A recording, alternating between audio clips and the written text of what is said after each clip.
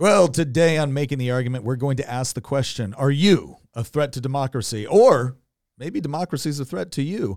That's right. For, I think, award for most controversial title we've picked so far goes to me. Because we wanted to sit down and actually have a robust discussion on the concept of democracy.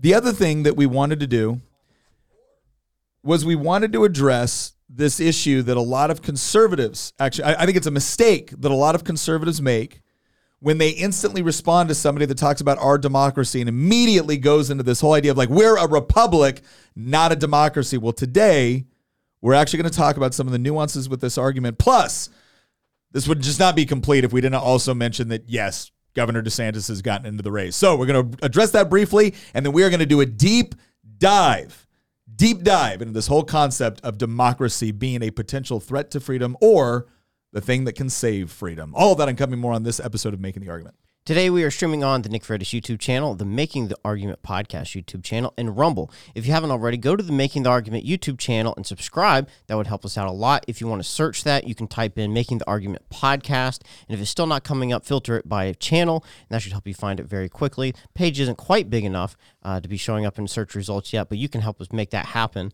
If you haven't already, go down to the link in the description and join our community chat. We would appreciate that. We have a great time there. And remember, if you want to ask a question in any of the three places that we're streaming, start your question off with question, : and then we'll see it that way. Thank you. All right. Well, as always, I am your host, Nick Freitas, member of the Virginia House of Delegates, but other than that, a reasonably okay guy. With us is my beautiful bride, Tina, Queen of the Bees. Hello, everyone. And then, of course, our political prognosticator and resident historian, Christian Hines. I am going to have so much fun in this episode. And that's only mildly terrifying. And then we have Nicholas Hamilton, producer of producers, the good Hamilton, the one that doesn't like central banking. We're going to find out today what he thinks of democracy. How you doing, Nick? Doing great. This thing about DeSantis announcing yesterday is really interesting. I think I don't think we generally see presidential candidates announcing in a medium like Twitter Spaces. And at first I thought that's kind of interesting because I think about 5% of the population actually knows what Twitter Spaces are. But if you think about it, there were about 1.3 million people in that group listening live. And I think that's probably the biggest audience for any presidential announcement in history. So real quick, and I guess you kind of already explained it, but I want you to dive a little bit deeper because everyone right now in social media and on podcasts and whatnot is talking about the whole potential matchup between, or now it is the matchup between Donald Trump, Ron DeSantis. Tim Scott got in the race, and it was amazing to watch how Donald Trump responded to Tim Scott getting in the race versus Ron DeSantis. When it was Tim Scott, he's like, Tim's a great guy, and we've worked on stuff, and he's way better than Ron Sanctimonious. I mean, it was just very nice and cordial. And I think it's because Donald Trump doesn't consider Tim Scott to be his primary opponent. He considers Ron DeSantis to be his primary opponent. So that's what a lot of the discussion has been. It's been the things that Donald Trump has now said about Ron DeSantis, Ron DeSantis's potential approach to it. We actually did a whole episode on whether or not we thought it was a good idea for Ron DeSantis to actually jump in the race. But your big takeaway was the method. So in the Twitter space last night, Elon talked about his response to COVID and that they followed the data and they made decisions based off of what the data was telling them. And I think that presidential candidates and campaigns in general are oftentimes slow to adapt to new mediums of communication through technology and social media. And so to see them look at the data and notice that their best means of communication is social, is potentially Twitter, which is also interesting because Twitter was Trump's best platform for the longest time. I think that it's a risk that they took. The platform shut down and crashed during the first stream. And so Elon had to play a little catch up there and apologize. But Elon always fails, I think, pretty beautifully most of the time. So, yeah. No, I think what's going to be, what I'm really concerned about with this, and again, we're going to get into democracy is what we're talking about today, not necessarily the presidential race, but two things that I find interesting. One is I'm going to find it really frustrating to watch Donald Trump and Ron DeSantis essentially try to eviscerate one another. Because I don't think, we all know Trump's already trying to do it to DeSantis. I'm really curious to see how DeSantis responds. My hope is that he won't try to just, tear down Trump, but I don't There's not a single political consultant that would tell him not to do that. Well, it's very frustrating to me because I feel like Ron DeSantis has so much to offer and is an excellent candidate if Donald Trump was not in the race. But instead, he's going to end up going through the Trump meat grinder and his career will end here. And that's, to me, that's a sad thing because he's done some really, really great things. But the problem is I'm not sure he can win a primary against Trump, especially when you've got a lot of these people who, 5 minutes ago, before he was a threat, they loved Ron DeSantis, people did. And now they're like, well, I have some inside knowledge about some stuff that's going to come out, and it's really bad, and it'll turn your stomach when you find out about Ron DeSantis and who he really is. And I'm going, is this all this crazy whisper campaign stuff really going to work? And here's the problem is there's a giant swath of people that works on.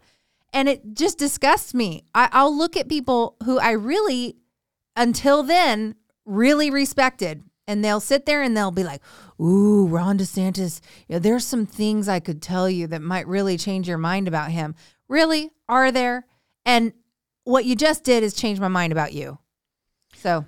Well, so I mean, when we discussed this before, we kind of had three different opinions on this. I think Tina was a little bit more on the fence on whether or not DeSantis should run this time, and I think all of us. So just for a little framework, all of us at the table like kind of acknowledge that both of them have pros and cons. Both Trump and DeSantis have pros and cons, and that's really what this race is going to be. My position was I don't think the sort of Republican coalition needed to win is possible right now simply because I think there's a 25-30% of the Republican base at a minimum that absolutely will insist on a Trump-Biden rematch. And they see anybody standing in the way as essentially a traitor. I don't see it that way. I don't see it that way. I understand why people would want to see that rematch, but I want to look at this more from the perspective of, I appreciate so much of what Trump did with policy-wise.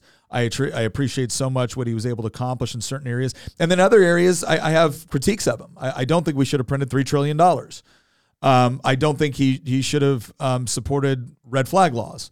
But on the whole, ban bump stocks. Yeah, but on the whole, like he was easily one of the most, like actually practically getting conservative things done. Sure. He was one of the best. There's no question. And I think that needs to be respected. I also think that as far as Republican governors go, Ron DeSantis has a very good track record. And so I would love to see like a substantive policy debate between those two, but I don't think that's going to happen. And I came to the conclusion that I think it would be better for DeSantis to sit this one out and run later. Now, Christian took the attitude previously that if Ron doesn't run now, this is it, and he'll never get a chance. And I still believe that, but I'm just, to be completely honest with you, I'm not emotionally invested in this race at all. And part of the reason is because of actually what we talked about last Thursday on our episode about a potential right-wing backlash. There was a phrase that What If Hist used that I think Samuel Francis came up with when he wrote this book about basically the political system in the West. And he referred to it as the Leviathan. Yeah. And I think that, presidents come and go, Congresses come and go, but the Leviathan only swims to the left. Mm-hmm. And so, let's say DeSantis wins. Let's say that a Republican legislature gets elected, House, Senate, all that stuff. And we also have a Republican Supreme Court, or Republican appointed Supreme Court. Do we honestly believe that in 10 years, 20 years, 30 years, that this country will be to the right of where it currently is, or do we think it'll be to the left of where it currently is? I would postulate that it would be to the left, and I have reason to believe that. Go back to where the United States was in 1979, not 1980, 1979, and ask yourself, is this country currently to the left or right of where it was in 1979? The reason I say 1979 and not 1980 is because something very important supposedly happened in 1980. We had this guy named Ronald Reagan who got elected to the White House, despite the fact that he was labeled some right-wing extremist nutjob by the media. And he won in a landslide. It was considered a realignment election. It was supposed to be this conservative Republican resurgence. And yet look at where this country is today versus where it was the year before he got into office, before he could do anything. It is fundamentally, in every single respect, to the left. Every single one. Economically, socially, culturally, politically, our financial conditions worse.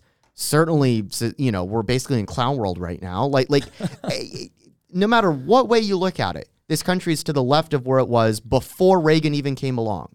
And that didn't work. What about 1993, the year before I was born? Are we more to the left or right of that? We're absolutely to the left. And yet that was before the Republican Revolution in 1994. Well, I think it's so. Here's Hang on, thing. I've got two more. How about the 2010 Tea Party wave? Are we more to the right or left than we were in 2009? I would absolutely argue we are to the left of where we were in 2009. And yet that is despite the fact that Republicans picked up 60-something seats in the House and almost flipped the Senate. It was one of the largest, realignment congressional elections in American history. And yet we are to the left of where we were before the Tea Party wave. This is during the Obama administration in 2009. And then here's your last one. Donald Trump's own presidency. Are we to the left or right as a country versus where we were in 2015? I remember 2015. It was not that long ago. I was turning 21. I was about to graduate from college. You had just announced that you were running that was your first year getting elected to the state legislature. And I remember in January that year, you got up when you first threw your hat in the ring and made yourself a candidate. And you said, we're going to draw a line in the sand and we're going to tell the left, you are not going to cross this line no further. Mm-hmm. You certainly upheld your end of that bargain. But I look around, I look at my state, I look at my country. There is no way that anybody can rationally argue that we are to the right or that we are even in the same place of where we were in 2015. We are fundamentally to the left of that. Every single year, we keep moving further and further left. That's why I said the Leviathan only swims to the left. And the same thing will happen in 4 years, right? Let's say DeSantis gets elected. Let's say Republican Congress gets elected in 2024. 10 years from now, this country will be to the left of it until finally the whole entire thing falls apart. Well, here's what I would say. So, I mean, look, I think the logic of what you're saying is fairly unassailable. Somebody said we're not thinking critically. Like, okay. I think that was a pretty. That wasn't thinking critically. I think that was. I think critical thinking was applied to that reasoning. I think here's what this comes down to.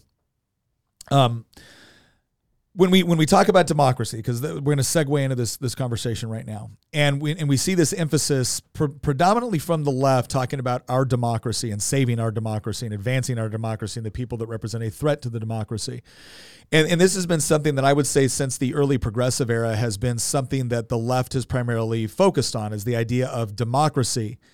And then the popular conservative response to that is we're not a democracy, we're a republic. But then there doesn't seem to be a great deal of explanation past that in many of these exchanges. So the first thing I want to talk about here is I want to talk about why I think so many people on the left think that this is ridiculous, that really what we're saying when we make a distinction between democracy and republic is that we're just anti-democratic processes, or we don't want people to be able to vote, or we want to go back to the good old days where it was only, white property owners, and that's all ridiculous.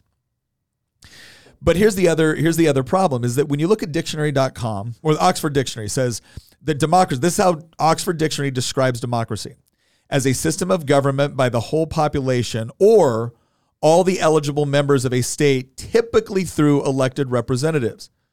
That's actually a fairly accurate description of how we elect people in the United States. Here's dictionary.com.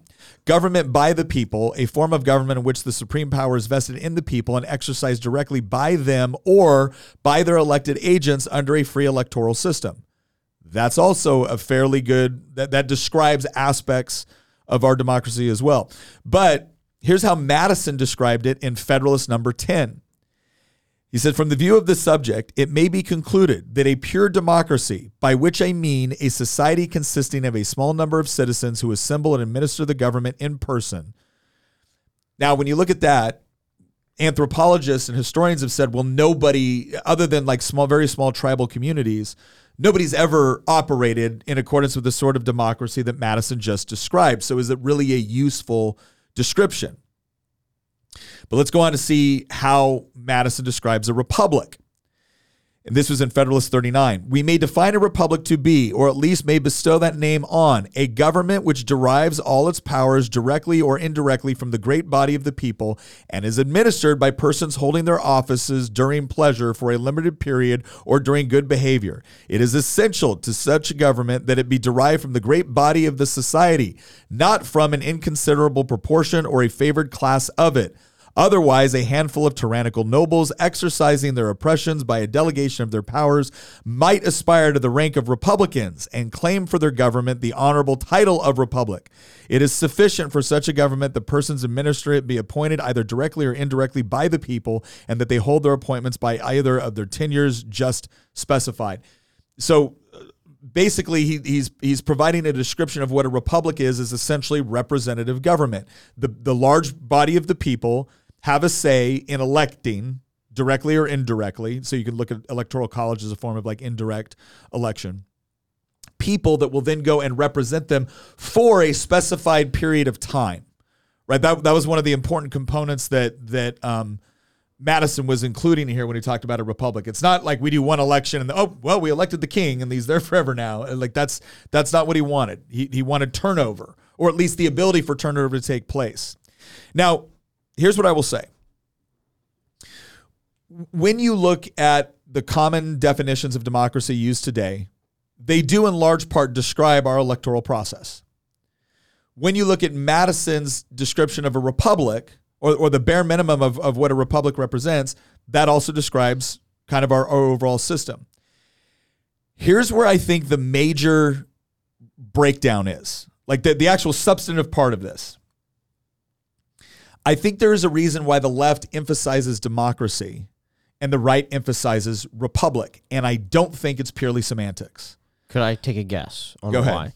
I think the left focuses on democracy because anytime they can make it a collective mission where they're bringing everyone on board, this is everyone's mission, and then place themselves in the position to be the fighters on their behalf, they have a much more loyal base. I think that's a practical consideration, but I actually think there's a deeper philosophical one.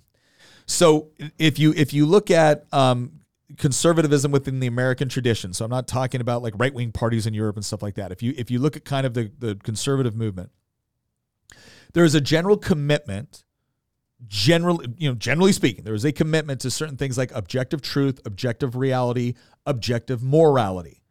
Right, so that's why you see people on the right emphasizing God-given rights, not just arbitrary rights within society. So God-given rights, things like freedom of speech, the right to be able to defend yourself. And then there's other rights that we recognize as part of the relationship between government and the people, which is to say that if the government wants to take something from me, be it my liberty, be it my property, be it my life, there has to be due process involved with that. Because the moral assumption is that you as a human being, provided you're not hurting other people, are free to live your life the way you want. And that if the government is now going to interfere with you living your life, there has to be a legitimate reason, and you get some say in the process, and there's rules the government has to follow before they can execute their power and authority against you. Right? These are the concepts that are tend to be very, very important and talked about and discussed in detail. So why the emphasis on a republic? Well, if you look at our institutions, the same people on the left that are saying our democracy also have major problems with the Electoral College, also have major problems with things like the United States Senate, also have, in many cases, major problems with constitutional limitations on federal power. Now, what gives them the ability to simultaneously say, protect our democracy, and yet have some sort of baseline, antithesis to elements within that system that are core to our specific form of government? And as long as we're being specific here, what we actually live in is a constitutional republic that utilizes democratic processes for the selection of legislators and the executive, and that also requires those legislators to engage in a democratic process for the selection of what laws will be drafted and then signed into law. That's what we have. So democracy doesn't do a good job of completely explaining it. The republic is a little bit more accurate.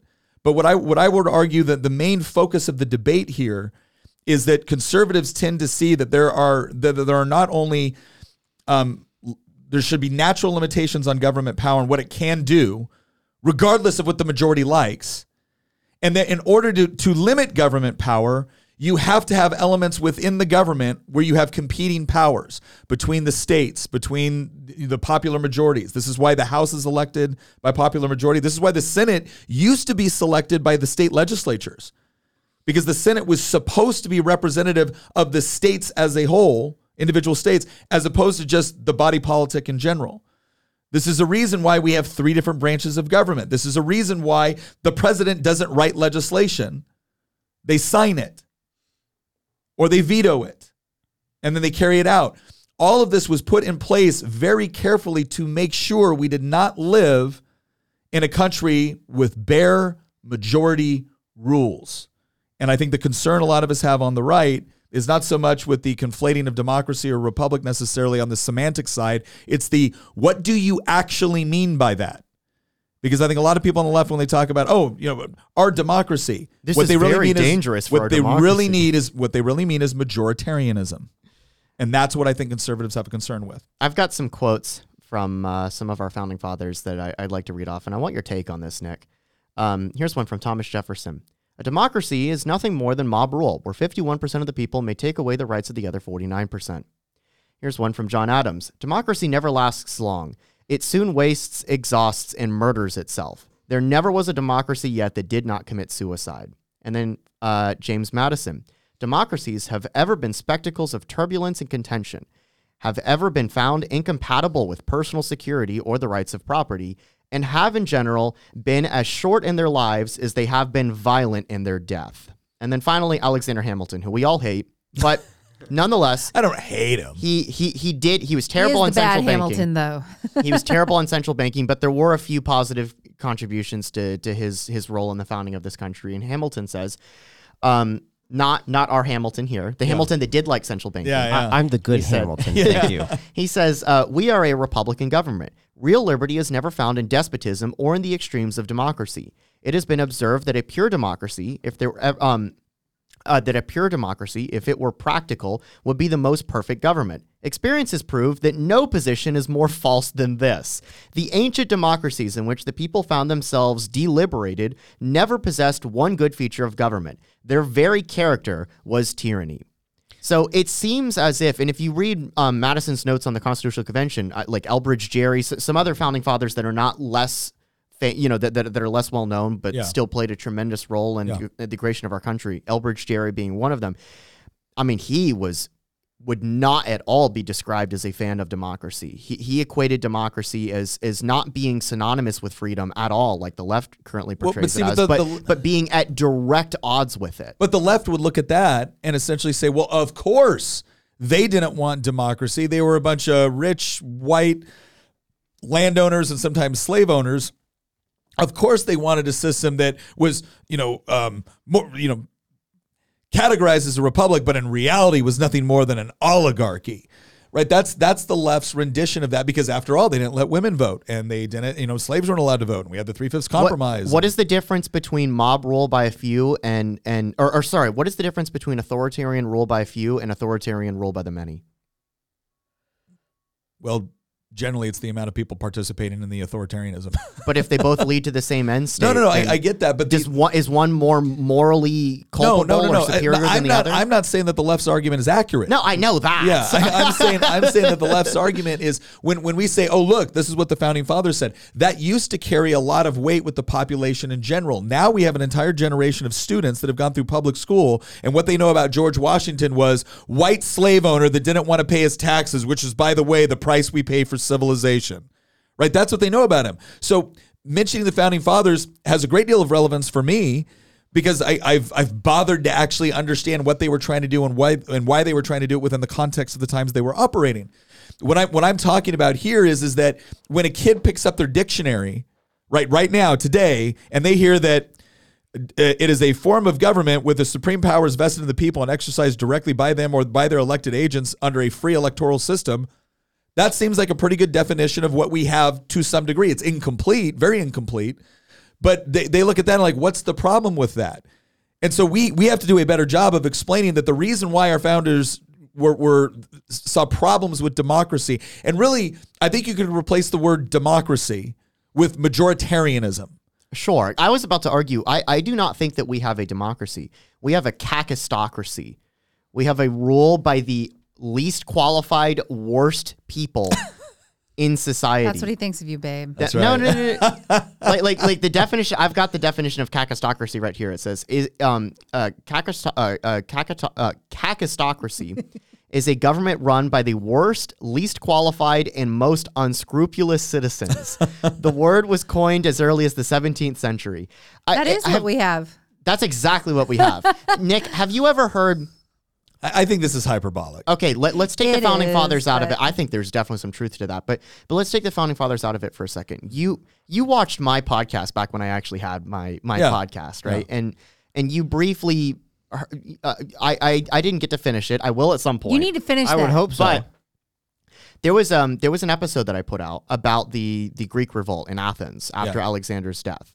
The 10-second backstory is the podcast was about the wars of the Diadochi after Alexander's death, and one of the elements of that was Alexander dies in Babylon, and all of his generals are essentially fighting over the empire that he created. Now, what does this have to do with democracy, right? This is authoritarian, absolute monarchy. Well, in Greece, they were democracies at the time, all the Greek city-states, Athens being the most famous of them. Athens had been subjugated by Macedon and then tried to revolt against Macedon once Alexander was dead. There was a guy in Macedon, at the time, one of the most famous people in the world. In the ancient world, one of the most famous people who ever lived, but he's largely forgotten today, and his name is Phocion. Phocion's life is I think, a testament to just how damaging democracy can be and how democracies do absolutely can result in suicide. I would argue almost 100% suicide rate. Phocion was a very famous Greek orator, but he wasn't a demagogue. He was actually a very wise man, and he lived to be, I think, 84 when they finally killed him. I might have just spoiled the story there, but Phocion was a very cautious person, and he was an Athenian patriot, but he also realized that the general public a lot will push for policies that will ultimately hurt themselves. Mm-hmm. And not just hurt themselves, hurt me and my family too. And so he got into politics because he wanted to protect his own individual liberty and his family's liberty from the mob doing something against them, sometimes not even realizing it. And when Philip died, Alexander's father, Philip II, when he died, when he was assassinated, Athens clamored for war with Macedon in order to basically reclaim their status as the preeminent Greek power. And Phocion warned them, no, this Alexander kid is probably going to wipe the floor with you. And yet the people voted for war. Yeah. Athens marched out in the field. Alexander just demolished them. Yeah, destroyed them. And then completely burned Thebes to the ground, which was Athens' ally. And then he was moving on Athens itself. And the people panicked because they thought, oh my gosh, Alexander's going to do to Athens what they did, what he did to Thebes. Please do something. Phocion's response was, if I had been listened to the first time, we would not need to be discussing such things. So he went to Alexander, basically conceded a bunch of points, surrendered, but managed to preserve Athenians' local government system. They didn't have rule over Greece, but they managed to retain their political independence, and they had to join the Hellenic League and support Alexander when he invaded Persia. So then guess what happens? Alexander conquers Persia, and then 12 years later he dies. And so what does Athens do again? We need to go to war again. Yeah. And Phocion, his remark when Alexander died was the army that crushed us has lost but one man. Yeah. and then nonetheless, he gets outvoted again. Yeah. And then they march off to war. and guess what? They lose again. Yeah. And then the people come back and say, please save us. Please save us. We're going to get wiped out like Thebes. And then Phocion's like, you people will not learn, will you? Yeah. And he goes and negotiates a peace. And this time, the peace involves them losing their democracy. Yeah. And when people in school learn about Athens and democracy, they never really tell you how it ends. Right? They like when you're in school, you learn about, Greece and Rome and stuff like that and how Athens was one of the first democracies, but you're never told how the story ends. The story ends with the Athenians destroying their own democratic system because they decide to push for policies that led to the destruction of Athens. And their city was saved, unlike Thebes, but their political system was not. Yeah. And Athens was completely subsumed into the Macedonian Empire and remained a part of it until the Romans showed up, and then it was part of the Roman Empire. That is the end of the story of Athenian democracy, is them committing suicide against the wishes of somebody like Phocion. And Phocion got up and he said, I will not allow my people to destroy themselves, even if they wish it. Yeah. But you know what? He was just one man and he was outvoted. Well, and then eventually, I'll end the story with this. Eventually, they killed him because he collaborated with the very people that he worked with to preserve the city from being destroyed, the Macedonians. And then they viewed him as a traitor for the fact that they went to him and asked for help to spare them. And he did exactly what they wanted twice, despite the fact that he voted against the war both times. And then they blamed him for it and then murdered him because of it. And Phocion's story is a tragedy, but I think the reason that it's worth bringing it up in this podcast is because that is the direction that I see democracy's going. What the audience will realize if they're watching on YouTube or if they're in the car driving is that I, and this table, probably have the most critical view of democracy because I think that it is completely incompatible with freedom. And I'll hand it off to you. Wait, no. Let's kind of segue into that because I think that I actually the way I describe it is democratic processes, maybe, and I believe inherently are. For practical reasons, democratic processes are necessary in a free society. They are not sufficient to create a free society. Part of the problem I have with the way the so many on the left tend to talk about democracy is they almost seem like it's universally interchangeable with freedom or liberty, and it's not. And I think actually, and I used to think that this is just lazy, right? This is just lazy language, and it's easy. And Woodrow Wilson, who was again not a fan of liberty and a progressive, but it's this whole idea that now I'm convinced that no, they're actually laying groundwork for a moral justification for what a lot of them want to do through their policies. And the thing is democracy has become their moral justification for using force against their opposition. Now, I don't mean force in the form of going out and burning down buildings or, executing people. I don't mean that. But I will watch, as a Democrat will say, you should be free to live your life the way you want. And the government there is to be a force for good. And you should, and then, okay, well, what do you want to do with this government power that you're now seeking? Oh, I want the government to control healthcare. I want it to control education. I want it to direct what transportation looks like. I want to make sure that we're actually cracking down on the forms of energy I don't like and advancing the forms of energy I do like. I want these companies to be successful. I want these companies to be punished. I'm looking at all this going, 5 seconds ago, you said that people should be free and living without constant interference because of what other people believed. But now you're advocating for a system of government and for you to have power within that system of government in order to interfere in very forceful ways in every aspect of somebody's life.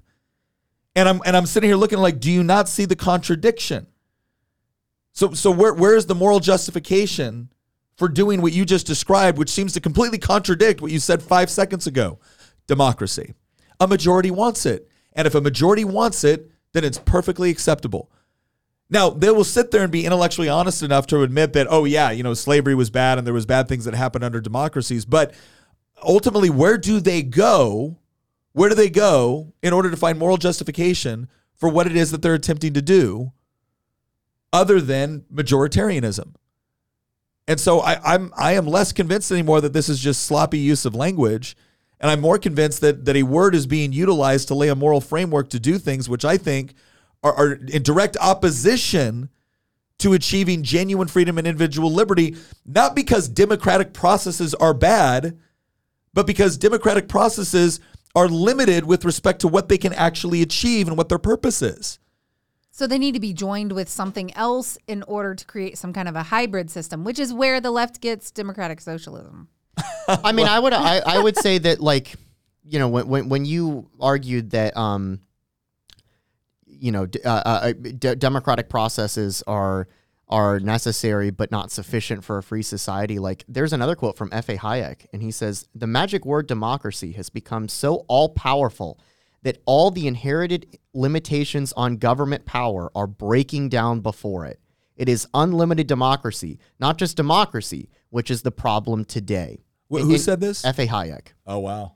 And I see so much truth in that. Like for example, we would not say that Singapore is a authoritarian hellscape. It's authoritarian, but it is not a hellscape. People have almost maximum individual and economic freedom. But it is not a fully politically free society, and that's not me saying. And this is why we need to. Yeah. This is not why I'm saying, and this is why we need to go back to the policies of 1980s China, where they're like liberalizing, but still the CCP has absolute power. I'm not advocating for that, but I do think that something more similar to the Singaporean system is the ideal system, where you have maximum freedom and liberty. Maybe it's a testament to how difficult it is to get such a system that there's only one such state in the entire world that has it, Singapore being the case, because China is not a free society at all. They don't have political freedom, and they don't have economic freedom, and they don't have personal freedom. There's a lot of things about Singapore that would drive libertarians absolutely nuts. Oh, they're very tough on crime. Yeah, but they are essentially a one-party state. They still have a great deal of I want to only say economic freedom, but also social freedom. And there is participation in the electoral process. It's just that one party is essentially so dominant that there's really no opposition. And they have a million mechanisms in order to ensure their dominance. They do. They basically can game the system, but and there's also a lot of restrictions and the way in which and who can vote in Singapore too. And so it's not like a full majoritarian democracy like the direction that we're going in many respects. I mean, you have Democrats that are arguing to allow 16-year-olds to vote right now. They would love 16-year-olds to be able to vote.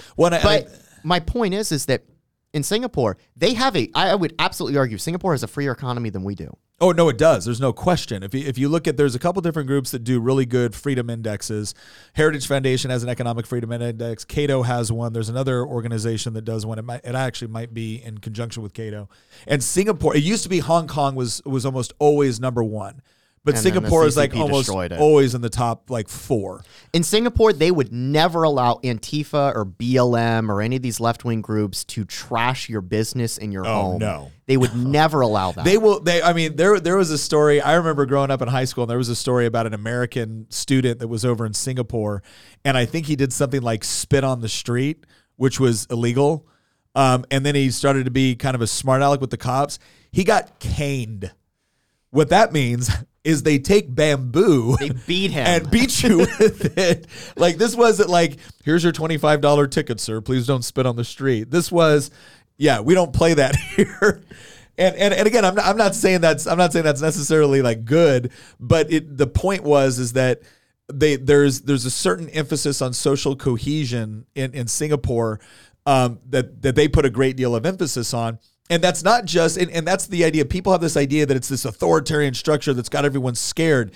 No, they actually have a culture that really uplifts and, overall uplifts and supports this sort of thing, to where there's an incredible amount of social pressure to not do these things before it ever gets to the legal pressure. No, I mean, the reason that Singapore's government is what it is, the people haven't overthrown it. I'm sorry, Robert Score said it was graffiti. Okay, good. Yeah, Okay. I know it's illegal to spit on the streets or like spit your gum or something like that. The people in Singapore like the way that their system works. It hasn't been like forced on. It's not tyranny. That's what people don't realize. Like, so many people, I feel like, have been taught that the opposite of democracy is tyranny. And I disagree with that. I think democracy leads to tyranny. And that's what the Founding Fathers recognized. If you read their writings, they say it over and over and over again. The left has, I think, conditioned even conservatives in this country into believing that democracy and freedom are synonymous, and that democracy belongs on Maslow's hierarchy of needs at the very pinnacle alongside self-actualization. That is not where democracy is. Democracy is not synonymous with freedom. It is at odds with freedom. Democracy is not self-actualization. Voting is not self-actualization. A vote is a weapon that you can wield against another person. And the reason that we don't give that weapon to, say, 5-year-olds and foreigners is because we've made the decision that the cost-benefit analysis of letting Xi Jinping vote in American elections is not a good one. That does not mean that every single 5-year-old, though, is an evil person. That also doesn't mean that every foreigner, every single person in France or Sweden is an evil person. No, it just means that we have decided that it would not be wise for us to give the ability for people in other countries, or for 5-year-olds, for example, the ability to wield the power that comes with voting to inflict damage on our society. Well, okay, so I think this is an interesting point. Is when you describe the vote as a weapon which can be wielded against other people within society. And I think that's accurate. I don't think there's any way you can get around the logical consistency of that. If I'm able to vote for somebody that I know is going to implement policies which hurt another person, I mean, again, that the government's the entity that has the ability to legally use aggressive force. Right, we all have the inherent right to be able to use force to defend ourselves, but we don't get to use force to go down to the 7-Eleven and get gas. Right, we can pay for it. We can involve ourselves in a voluntary transaction. We don't get force. The government gets to use force. So there's no question, and it's interesting when Christian says that democracy is a threat to freedom. Let me expand on something.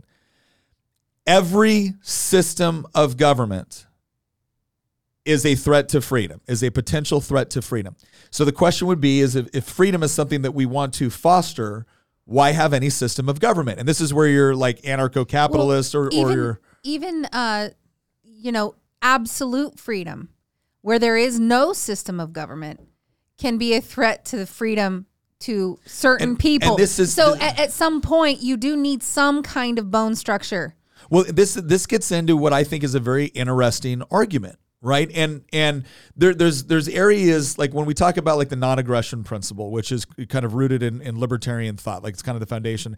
And non-aggression principle is very simple. As long as I'm not using aggression to achieve my ends, I should be allowed to do it. Mm-hmm. Now, the more conservative approach to that is to say that there are certain things that you do that have such societal ills, that we're so aware of the societal ills, that there should be limitations on even what you can do to yourself. Right. And that's an interesting philosophical debate. But the overall point here is that anthropology and history has demonstrated, or is demonstrated to most people sufficiently, that authoritarian structures of government are bad and yield poor results. And that anarchy, in most cases, is completely unsustainable and leads to bad results. And so the question that our founders were trying to tackle here was, how do you maximize an individual liberty in a way that is meaningful? And one of the conclusions that they came to is that you have to have maximized economic liberty. This is something, Christian touched on this a second ago, this is something that I don't think the left acknowledges. And that is political liberty without economic liberty drives more and more toward absolute meaningless in both categories. Because if I'm free to vote, but the only thing that I'm really voting for is the people that are going to control all of the resources, then I am in this never-ending game of looking at everybody else within society outside of my group as a threat to me, because what we're really deciding is not who's going to protect our individual liberties and rights to go out and engage socially and economically. What we're really fighting for is who's going to control the resources and who will be the beneficiaries of that control. And so you look at a case like that where that's where we get into the tyranny of the majority. If 50% plus one of the population can morally justify through democratic processes the stealing, the harming, the hurting, the murdering, the killing, the imprisoning of 50% minus one of the population, right, you have not created a moral system simply because you got a majority to agree with you. It's mob rule at that point. Well, and even though the left will come out and ostensibly say, yes, we acknowledge that, we agree with that, well, then here's my question. Why do you keep putting so much emphasis on not just democracy, but really what you really mean is majoritarianism? You don't mean democracy in the sense that even maybe, you know, a Madisonian or a Jeffersonian would have meant it, which is to say that we have strict limitations on government, but yes, the body politic gets to participate in the election of elected representatives who have term limits, right? I think that the founding fathers knew it was problematic, which is why we have the Constitution, which is why they set up, you know, a system of checks and balances. And not just that, but like put in some explicitly anti-democratic processes like the Electoral College and the Senate. I love when the Democratic Party politicians go out there and they're like, the Senate is anti-democratic, the Electoral College is anti-democratic. Yes. Yeah.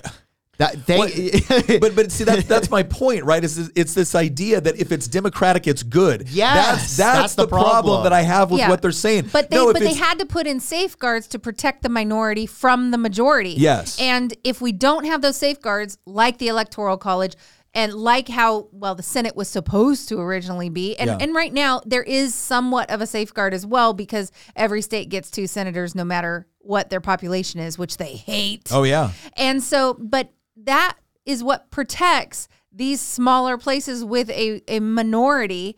That's what protects them from the will of the majority. And to this idea that the majority should be able to vote willy-nilly for whatever, they want to inflict on the minority it's absolutely insane. But I feel like that is really what they want.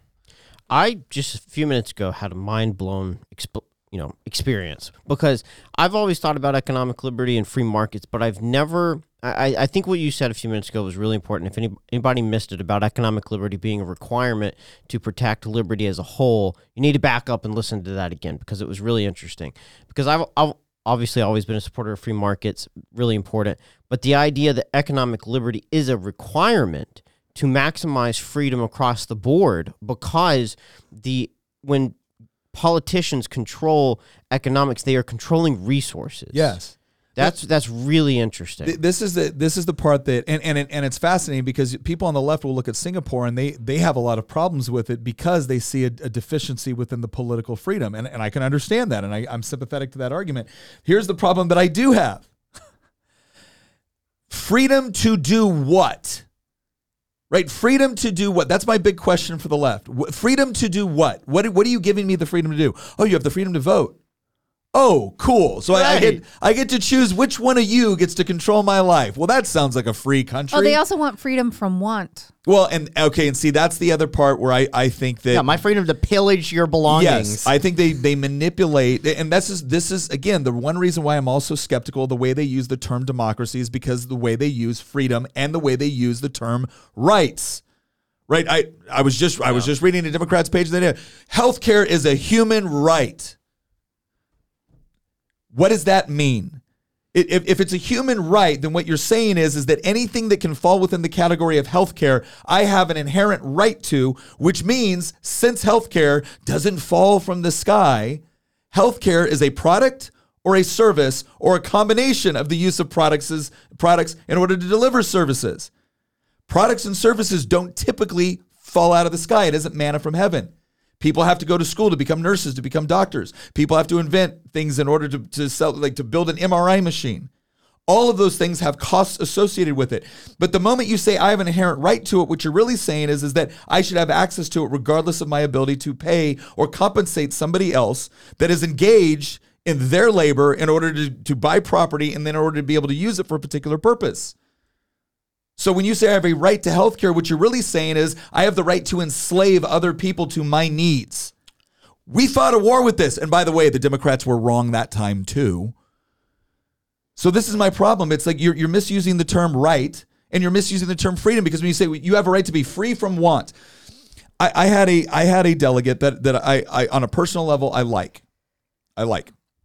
Sometimes that's a weird thing. She like somebody on a personal level, but then you completely don't respect their intellect at all. She came to me and she had a rule for the House of Delegates. She had a rule for the House of Delegates. The rule change was going to be you couldn't have a concealed carry, or you couldn't have a firearm if you were sitting in the gallery.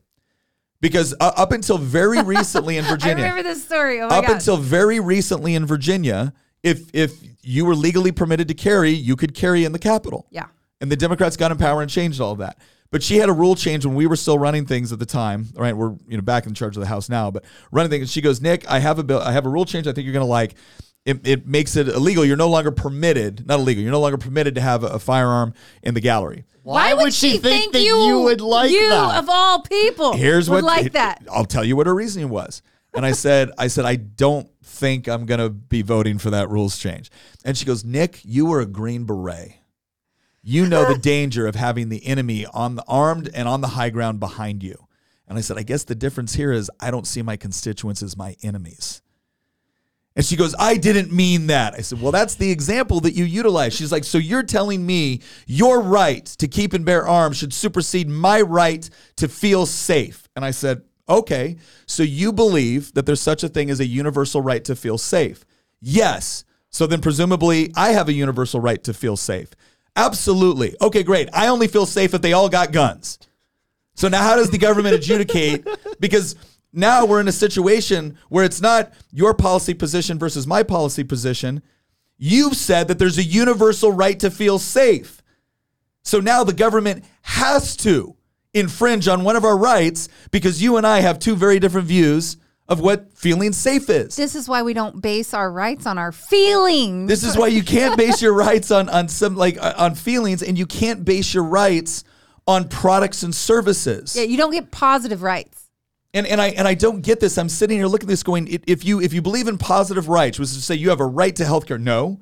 You have a right to go seek out healthcare. If you have a positive right, that basically means you have the right to the labor and goods of other people, which basically means you have the right to enslave them. Yeah. Well, so you cannot have positive rights. And their argument is, well, we're not enslaving them. We're just using tax dollars in order to all right, guys, think about this for a second. Yeah, you know what? That's exactly how they figured out a loophole with apprenticeship, too, when they got rid of slavery. You know what? Democrats have a bad track record with freedom. I'm just saying. I'm surprised that this delegate didn't resort to the typical thing that people on the left do, which is, oh, well, you see, your opinion is just morally worth less because of your race or skin color or gender or whatever. You're a straight white male. Your opinion doesn't matter as much. Like, I do think that the identity politics component cannot be separated from the debate over democracy. Okay. Go ahead and elaborate on that. All right.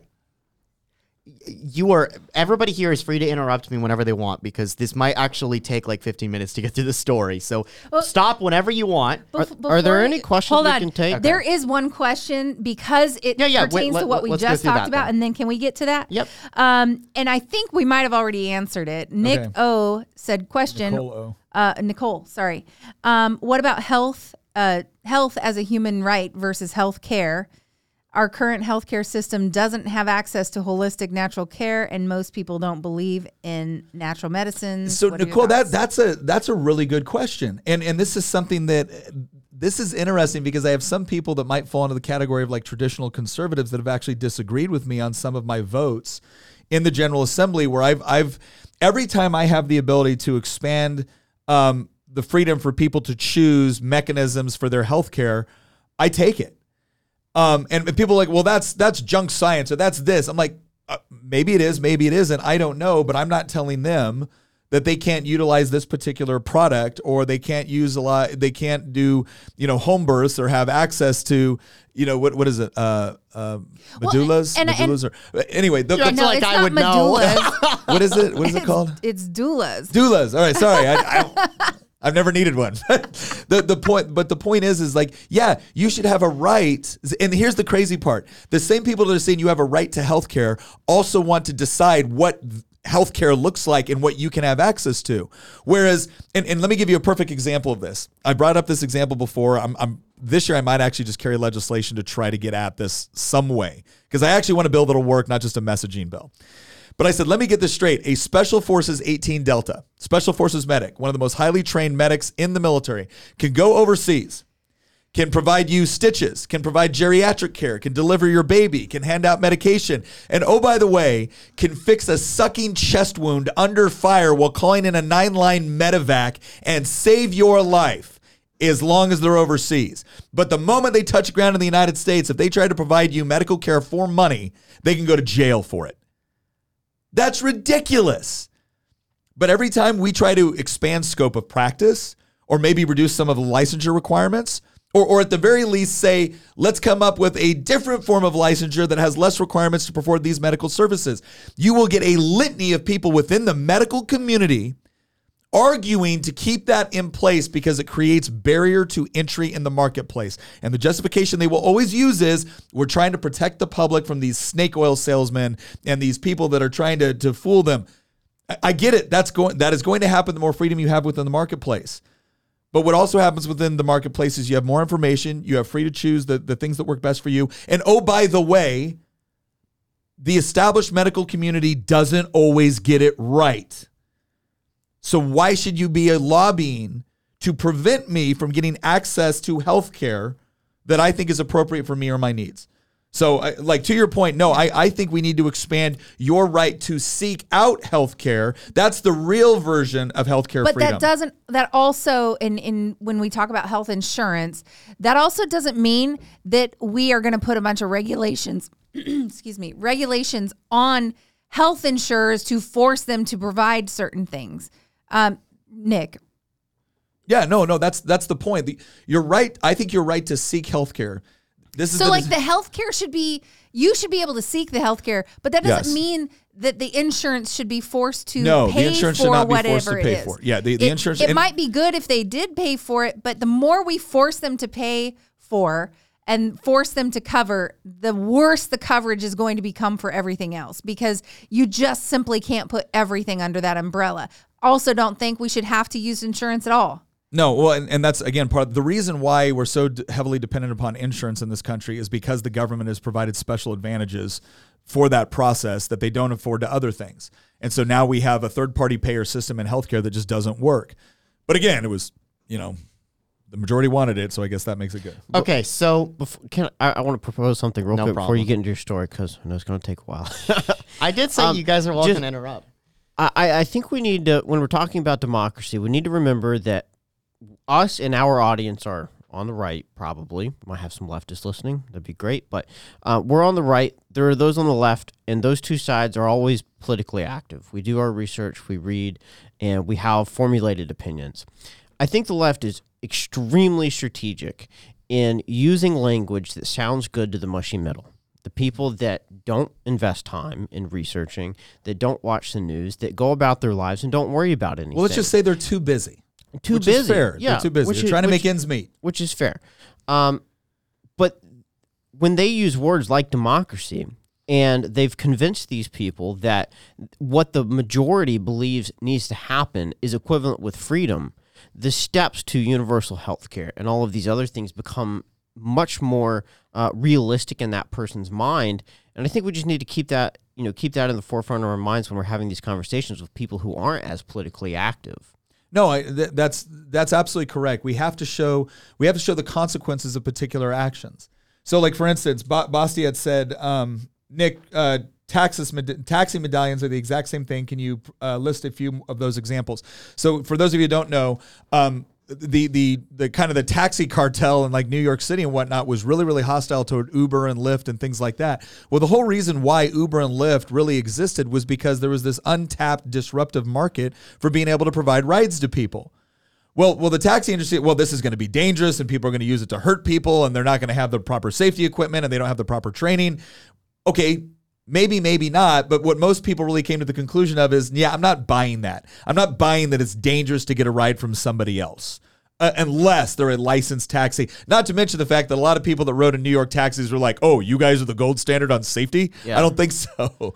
But taxi medallions for a while was basically it was monopoly privileges that had been granted to a few select companies. And it got to the point where if you wanted to buy a taxi medallion, which gave you the right to drive a taxi in New York City, it could cost over $300,000. In fact, I think at one point it got close to, was it almost $500,000? It was nuts. It got nuts. And what it did is it limited the number of people that could actually provide rides to a city of, millions of people. And then it caused the price to go up. So the government artificially, prevented the market from expanding to meet the demand. And there was a lot of people that were very invested in keeping those laws in place. This is another area where democracy needs to account for something. And it's the concept of concentrated benefits versus dispersed costs. And here's what this means. We have sugar tariffs in the United States. What that means is that if you buy domestic sugar is more expensive than a lot of foreign sugar. So we put tariffs on the foreign sugar to make it cost the same or more than the domestic sugar. And the whole argument here is, well, this is good for American jobs. No, it isn't. It's good for American jobs in one industry, sugar. It's actually bad for American jobs in every other industry that uses sugar and now has to spend more money than they actually would. So no, it's not patriotic and it's not good for Americans. Secondly, here's what ends up happening. People have recognized this and said, wait a second, this isn't capitalism, it's cronyism, and it's inappropriate and it's wrong and we shouldn't be doing it. Well, here's the difference. Millions of Americans have gotten used to this, and they don't see the fact that their grocery bill is maybe, let's say, $20 more a year than it would be without the tariffs. $20. So should they have a right to save that much? Should they be able to save that money? Absolutely. Are they going to sit there and lobby Congress and go and fight to save $20 on their grocery budget a year that they don't even recognize is gone because of this tariff? No. Is the sugar industry? Yes, because it represents tens of millions of dollars for them, if not more. So the concentrated benefit goes to a very, very small sector of the economy. The other crazy... But the cost is dispersed among so many people that they don't even recognize that they're paying it half the time. It's kind of like state minimums on milk. And we're now living in a society and an economy where the amount of dispersed costs, if you actually sat down and looked at all of it, you would recognize that you're being essentially cheated out of thousands, in some cases tens of thousands of dollars per year by your government interfering in marketplace operations. But again, they feel perfectly justified in doing so. Why? Because the majority said it was okay. That was it. A majority said it was okay. And by the way, that sugar industry is donating a whole lot more to their politicians than the average American is. So spare me the idea that the political freedom afforded through democratic processes is sufficient to create a free society. It may be necessary.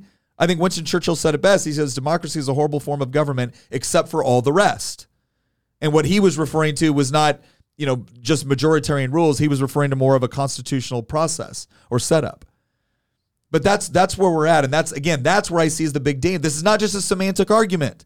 There is a philosophical and moral groundwork being laid to allow people to use the government to do things the government is not adequately equipped to do, nor morally should engage in, based off of no greater justification than 50% plus one said so. So, Nick, you might know this story. And again, everybody is welcome to ask questions whenever they want. Of how the Bolsheviks won in Russia. I've got really bad news for the super alt-right people. It was not evil, mean Jewish people, right? It was people within Russia that pushed the Bolsheviks into power. There's elements of the right that have this conspiratorial view of there must have been some nefarious force behind how Lenin managed to take over Russia and form the Soviet Union. It must have been this group or that group. No, it was a very organic process. And here's how it played out. There's no conspiracy. The conspiracy is there is no conspiracy. The way that Lenin managed to pull off the revolution in Russia is that he went to everybody in Russian society that felt like that they were the losers in society, that felt like that they were left out of the system. He went to the peasants. He went to the former recently liberated serfs. He went to the disgruntled academics that did not yet, that didn't quite get that position within a university. He went to the disgruntled politicians that failed to win an election to the State Duma, which is their quasi-parliamentary system. He went to the ethnic minorities in the Russian Empire that felt like that they were discriminated against by the Tsarist government, the Ukrainians, the Latvians, the Lithuanians, the Kazakhs, the Uzbeks. Because Russia's at the time, the Russian Empire was a very multi-ethnic, multinational empire. He went to everybody who felt like that the system was not built to their advantage.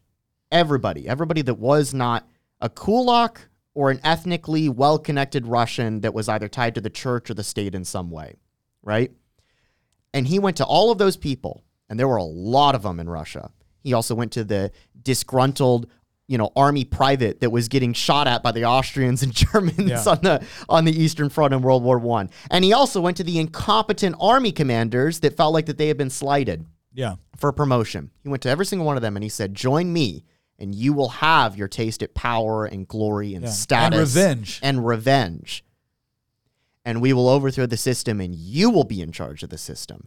You will be the new kulaks. You will be the new army officers. You will be the new members of the Politburo. No longer the Duma, it will be the Politburo. You will be the ones running the military and running the factories and all that stuff. And he managed to overthrow a system that had been around for almost 1,000 years up to that point in time by basically cobbling together a coalition of the outcasts, a coalition of losers. Well, okay, I'm going to take some issue with that.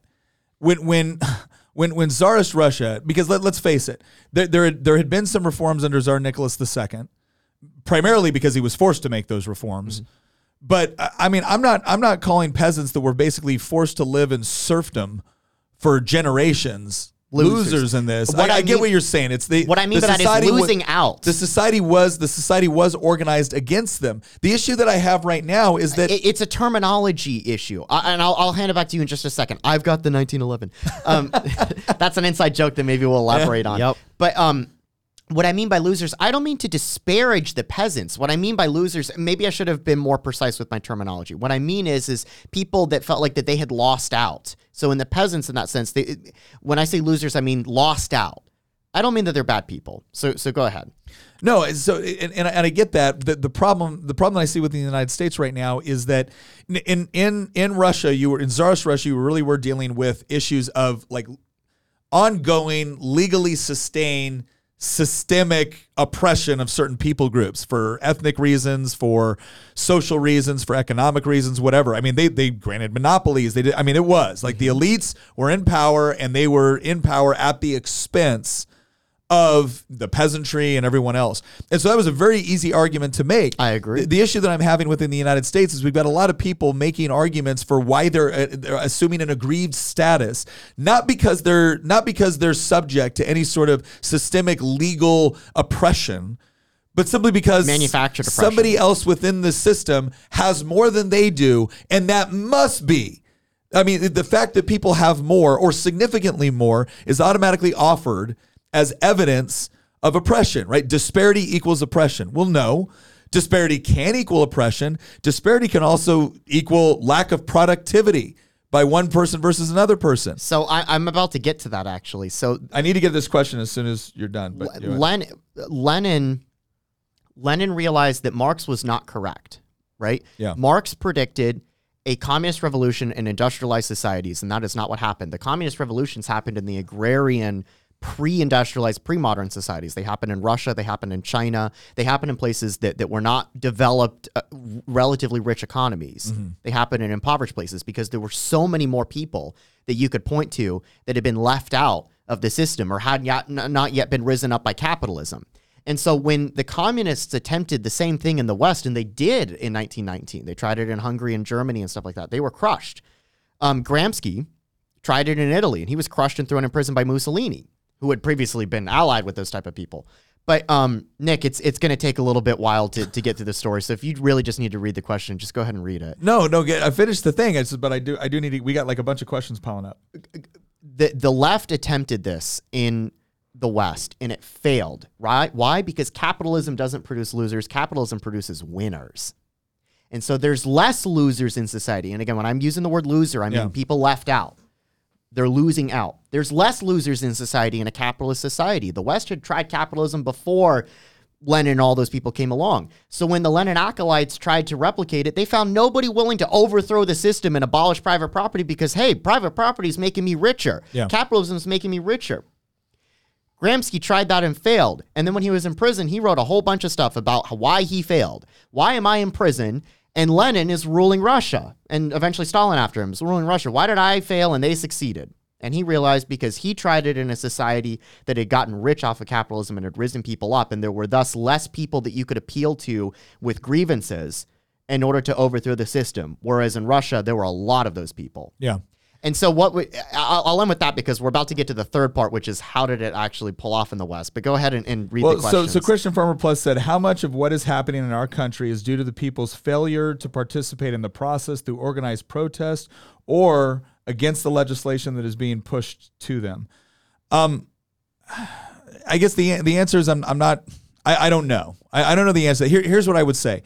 I think and Christian puts it this way all the time. He's like the people that just want to be left alone usually lose to the people that want to control things, because the people that want to control things are very happy to organize and protest and vote and run for office and run for offices that most people don't even care about, like water and soil board, right? Like School board. Yeah, they will get into all these offices because they have this burning desire to. They have ideas on the way society should work, and government is just so enticing because it has the ability to compel. Right, I once told somebody, I'm like, coexistence is not a bumper sticker you put on your car. Coexisting is resisting the urge to coerce those whom you can't convince. And they look at the democratic process as, oh, no, I'm not coercing you. I've convinced the majority. Oh, and what's going to happen now? We're going to coerce the 50% minus one. Now, when it comes to the selection of representatives, yeah, there's limitations on what you're never going to have 100% of the people agreeing on the same representative. So majoritarian processes make sense for that. When it comes to a bunch of legislators determining what constitutionally allowable laws we should pass, it makes sense to use majoritarian or democratic principles to achieve that. But it doesn't make sense to then use the government, again, the entity which is allowed to use aggressive force to achieve whatever you want simply because, well, we use democratic processes. Yeah, and that doesn't make it moral or good or appropriate. That was the whole purpose of setting up checks and balances and limitations on power. And that's the part that I feel is being diminished by this overemphasis on democracy. This is where the identity component comes in. Remember when I said in the beginning that like you can't separate the whole debate and question about democracy from like the identity politics type of stuff. Because what Gramsci figured out and what eventually I think the Democratic Party figured out is that traditional good old-fashioned Leninism just doesn't work. Class struggle doesn't work in a society where everybody's class status is being raised each year after another. Mm-hmm. So you have to appeal to identity. It's you can call it identity Leninism rather than good old classical Leninism. So what do Democrats do? What do progressives do? What do people on the left do? They don't appeal to class struggle. Instead, they appeal to basically the worst characters in society. Notice how the worse off somebody acts or treats other people, the more the left loves them. Mm-hmm. The left loves the people that burned cars and streets and houses and businesses. Or fly planes into buildings. The left loves the Antifa people. Yeah. They love the rioters and all those people from like the summer of 2020. The worse they love all the people in Seattle and San Francisco, all the drug addicts and homeless encampments and all the crime in inner cities and stuff like that.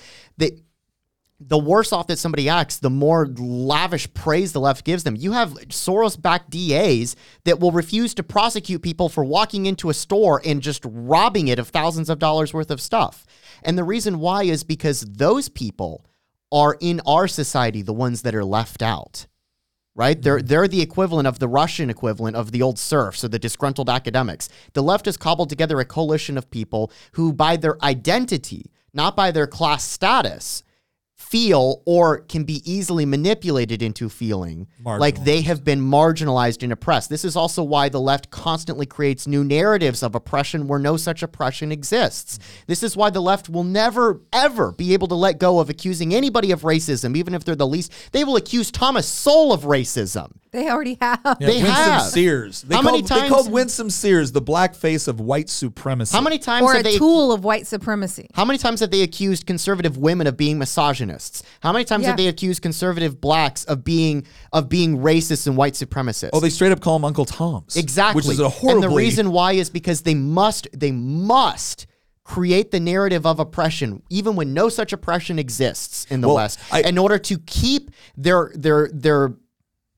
identity-based Leninist coalition together. Because what they promise them is, see, without us, it would go back to 1959. You wouldn't have any status or power in society. You would be oppressed.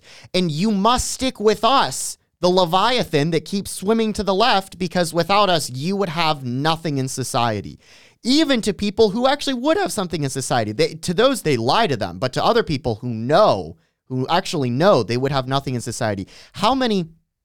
Let's be honest, how many Dylan Mulvaney's would actually have power and status in society if it weren't for the progressive machine that is putting him on beer cans? Mm-hmm. No, I mean, the issue... He knows that he wouldn't have power. Well, here's the other thing, too, that I find a little bit comical and really frustrating, is that, and we see this with what has been like derogatorily termed the culture wars, which the culture wars have increasingly consisted of the left doing something, the right noticing, and then the right getting in trouble for engaging in culture wars. But the larger issue here is that if you look at critical theory and how it informs things and how it attempts to utilize democracy, when I see someone on the left be like, I'm just tired of all the divisiveness within society. I'm like, well, your political philosophy isn't. Critical theory is rooted in sowing division, or they would argue identifying natural divisions and power structures and then toppling them and replacing them with other ones. I'm sorry, nothing within that coalition is moving toward greater social cohesion. They don't want social cohesion because they believe the society upon which this has been built, they believe that, quote, our democracy, which is, again, that constitutional republic with a ton of limitations on government power, is actually standing in the way of majoritarian principles, standing in the way of their coalition achieving what they want to achieve. And so they benefit from division. They don't benefit from social cohesion. How else and would unity. they get enough people on their team so that they could vote for their will on other people? By the way, this is why the left is so obsessed with LGBTQ, XYZ, plus, minus, insert binomial numbers here. Yeah. I mean, at this point, the acronym just runs off forever. The reason why is because unlike these other things, there are limitations on the race component. They can only capitalize on race so much. Trump found that out because Trump won the greatest percentage of the non-white vote of a Republican since Richard Nixon in 1960. Yeah. And Trump has eaten into the Hispanic share and in some ways the black share of the vote. Younger Black Americans tend to be more Republican leaning than older ones. Yeah. Even if it's still, 85, 90% Democrat. And so Democrats realize, and also you can only capitalize on that if there's more of them, which is part of the reason that they want open borders. But there's still limitations on that based on identity, based on how many new Hispanic or Black voters are being born. So guess what they do? How do you create a dependent group that will be loyal to you rather than the rest of society because you've convinced them that if they're not loyal to you, then they would not have any power or status in society? You make more of them. Yeah. And how do you make more of them? Well, it'd be a lot difficult to just pump out more babies, especially because the left has become antenatal. And let's be honest, the left pushes abortion clinics in Black neighborhoods more than anywhere else. They're killing. So guess many. what they do? Guess how you make somebody oppressed. Oh, gosh. Let me see. Arbitrary identity categories. Expand the definition of a... You convince them they're transgender. Yeah. Well, Why do you think if you're the left- anywhere, if you're anywhere within the LGBTQ population, right, they will categorize you as a marginalized group. I mean, again, a marginalized group that has an entire month dedicated to them where every single major corporate entity in the United States feels absolutely compelled to put a rainbow flag up for an entire month on their logo, right? That's what now passes for marginalized within the West. But to your point, that's why I said arbitrary identity definitions. This is why when Matt Walsh said, "What is a woman?" that wasn't a very important question because what he was doing is he was asking for an objective definition. What did he get in return? Well, a woman is anybody that identifies as a woman. All right, well, that's not a form of identity. Circular reasoning. It's circular reasoning. You haven't actually, the whole purpose of identification is to identify the unique characteristics, attributes, biology, which separates the thing you're identifying as from all the other things that are not that thing. Yeah, like what exactly are you identifying as if you can't even define what that thing is? But if you engage in that sort of philosophical nonsense, then yes, you can create to your point, you can create a never-ending stream of people that now get to classify as marginalized. And oh, by the way, I do find it interesting that one of the biggest growths in some of this category is actually young women, which typically were not overly diagnosed with gender dysphoria. But now if you fall into certain categories and all of a sudden you're an oppressor and there is no way to escape it except to become part of a marginalized group, well, then this is the way that you can do it. Again, look at the Democratic coalition and who they appeal to and why they appeal to them and what language they use when they appeal to them. They constantly use "you are under attack," "we are protecting you," "you are oppressed," you are valid, "we're going to validate you," and if you don't side with us, the right will take over, even though they never do. Have you ever noticed that? Even when the right wins elections, they never actually get anything done. Oh, As I said, I'm old the enough to Leviathan only swims to the left. I remember when Trump was elected, and we knew one in particular person who was a member of the LGBTQ community who, no joke, was out there on social media talking about Trump's going to round people up and put them in concentration camps for being LGBTQ. They full-fledged believed it. I mean, look at what they say about what's going on in Florida right now. They're engaged in literal genocide. Yeah. This goes back to the right-wing backlash thing, is that, like, point is that the left has cobbled together every blue-haired, mentally ill, unstable, unsuccessful malcontent in society, and every person that's not that but has been able to be convinced that they're being oppressed by somebody else, or that they're under attack, and if they didn't throw their support behind the Democrats, they would have nothing left in society. They have managed to build a majority coalition of people who feel like they're under attack despite the fact that together they're a majority. And they've convinced them, vote with us, lockstep, vote blue no matter who, because if you don't, it's going back to the 1950s, baby, despite the fact that whenever the right even does marginally win elections, when a Reagan or a Trump comes along, the politics and the culture continues to swim to the left anyway. As I said at the beginning of this podcast, this is why I think the democratic system is ultimately doomed. Okay, so wait. We're going to stop right there. Stop Have right I made there. a good case? No, stop right there. That's the next part that we're going to get into right now, is that, again, it's instead of engaging in like theoreticals or whatnot, I've tried to lay out my case on why I believe the overemphasis on democracy, which when the left utilizes that term, I don't think they mean democracy in the sense that Madison meant a republic, or the way that dictionary.com currently classifies it. I think they mean democracy more in terms of majoritarianism. And they believe that, their coalition, should be able to get those, again, engage in that sort of majoritarianism, because it provides a moral framework for using government force to achieve what they want. Because I don't think they place a great deal of value on economic freedom. We see this all the time. When they talk about freedom from want, what they say is that the government should provide you healthcare, the government should provide you housing, or the government should provide you food, or the government should provide you clothing. Well, these things all still have to be produced. Is there a secret government box I don't know about they can just lift and pull it out? No, the government depends on the labor of other people and the resources of other people in order to achieve these things. And so the more you put the government in, make the government responsible for providing products and services, the less economic freedom that you have.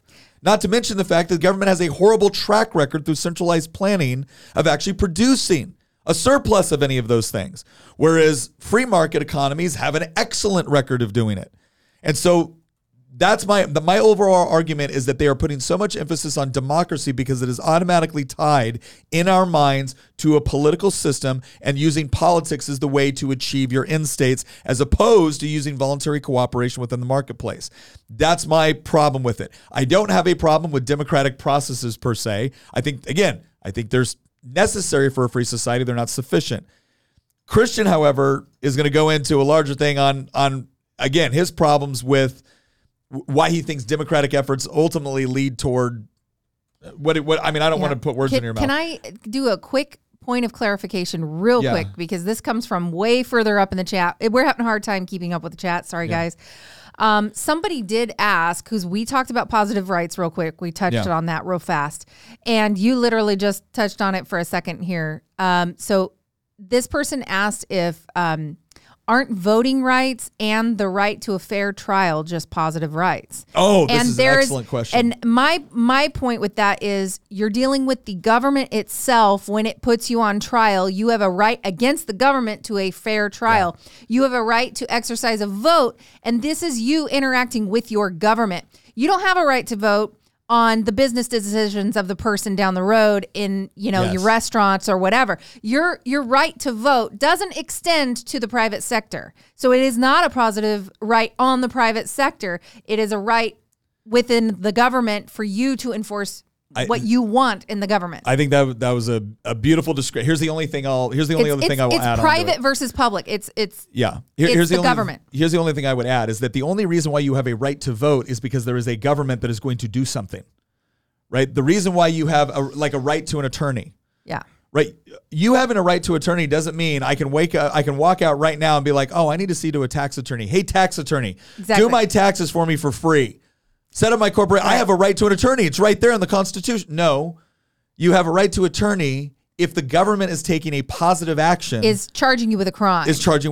So that's what it is. You don't have a right to, an attorney when you're just. You don't have a right to free legal advice. You got sued by your neighbor, so you have a right to it. No, it's not the same thing. I got another question right here. Here's the other thing too. I would just ask guys, like sometimes the reason why questions go through is because we're on a particular topic and the question actually applies to somebody else, but we try to get to those as well. This one about why was Castro allowed to die? I'm doing right now. Okay, Yeah. So from Kutin, a question: why was Castro allowed to die comfortably in his bed, surrounded by people that honored him after terrible things he did after what he did to JFK?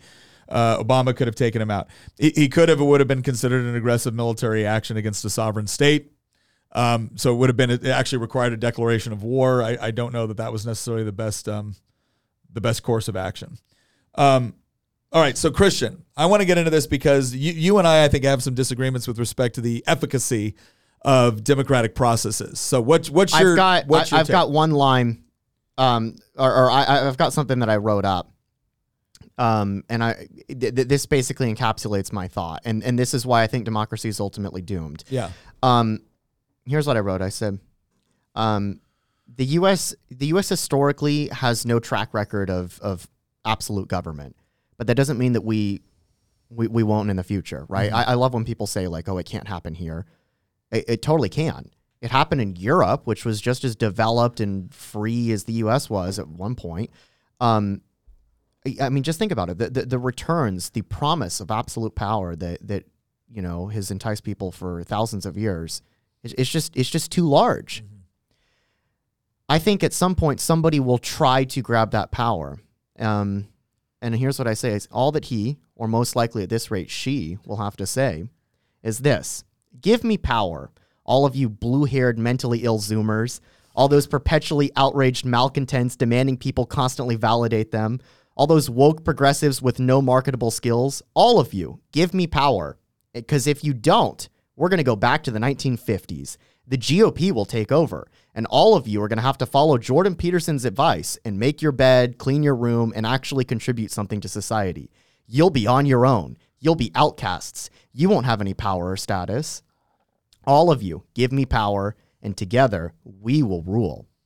How long is it going to take for us to get to that point? I don't think it's going to take that long.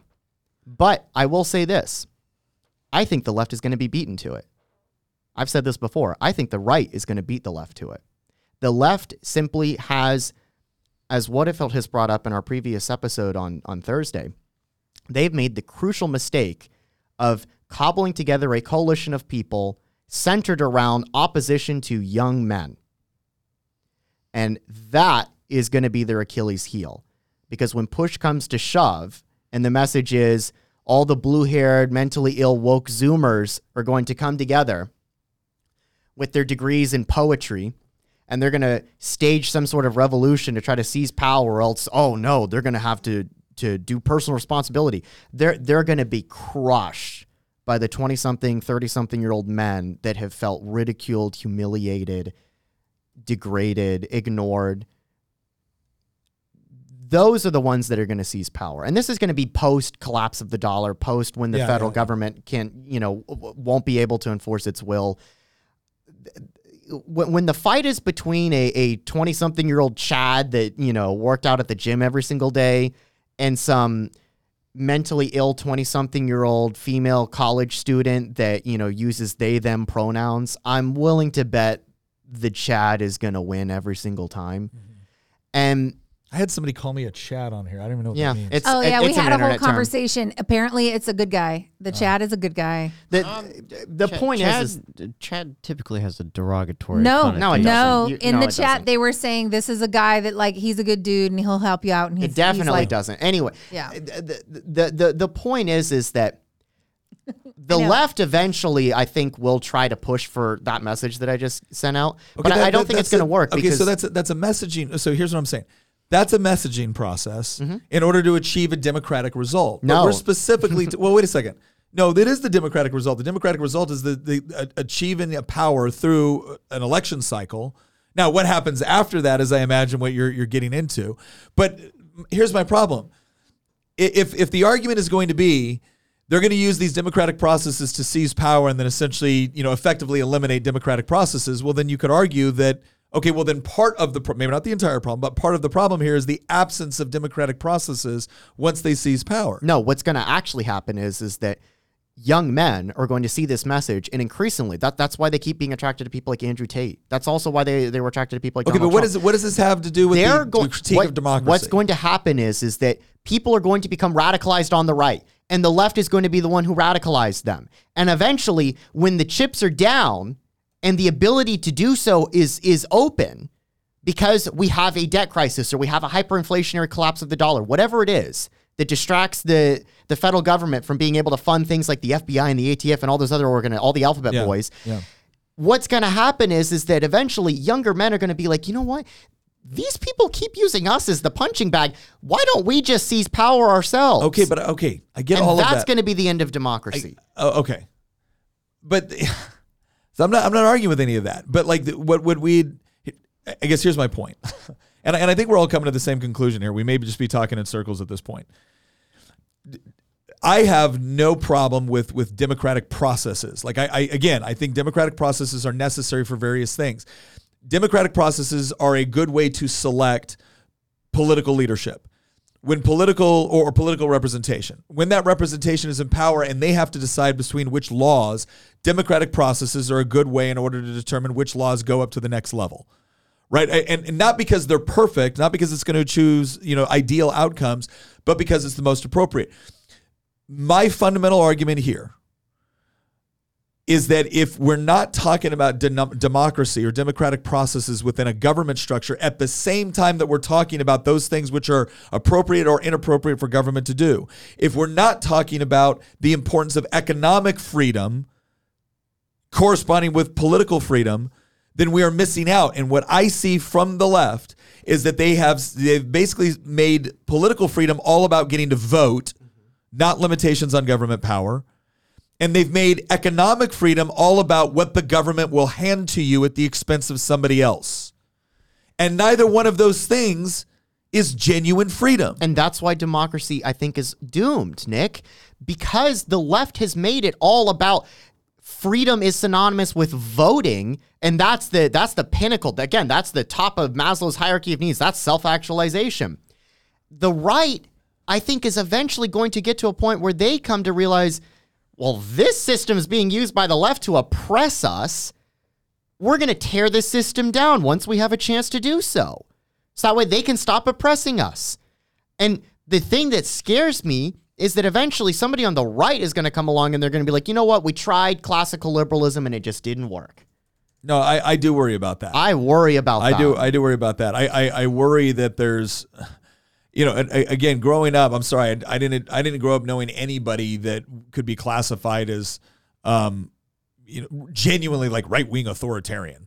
Actually, and most of the people I knew that were categorized as liberals weren't terribly authoritarian. They wanted more government than I wanted, but they were adamant defenders of things like freedom of speech.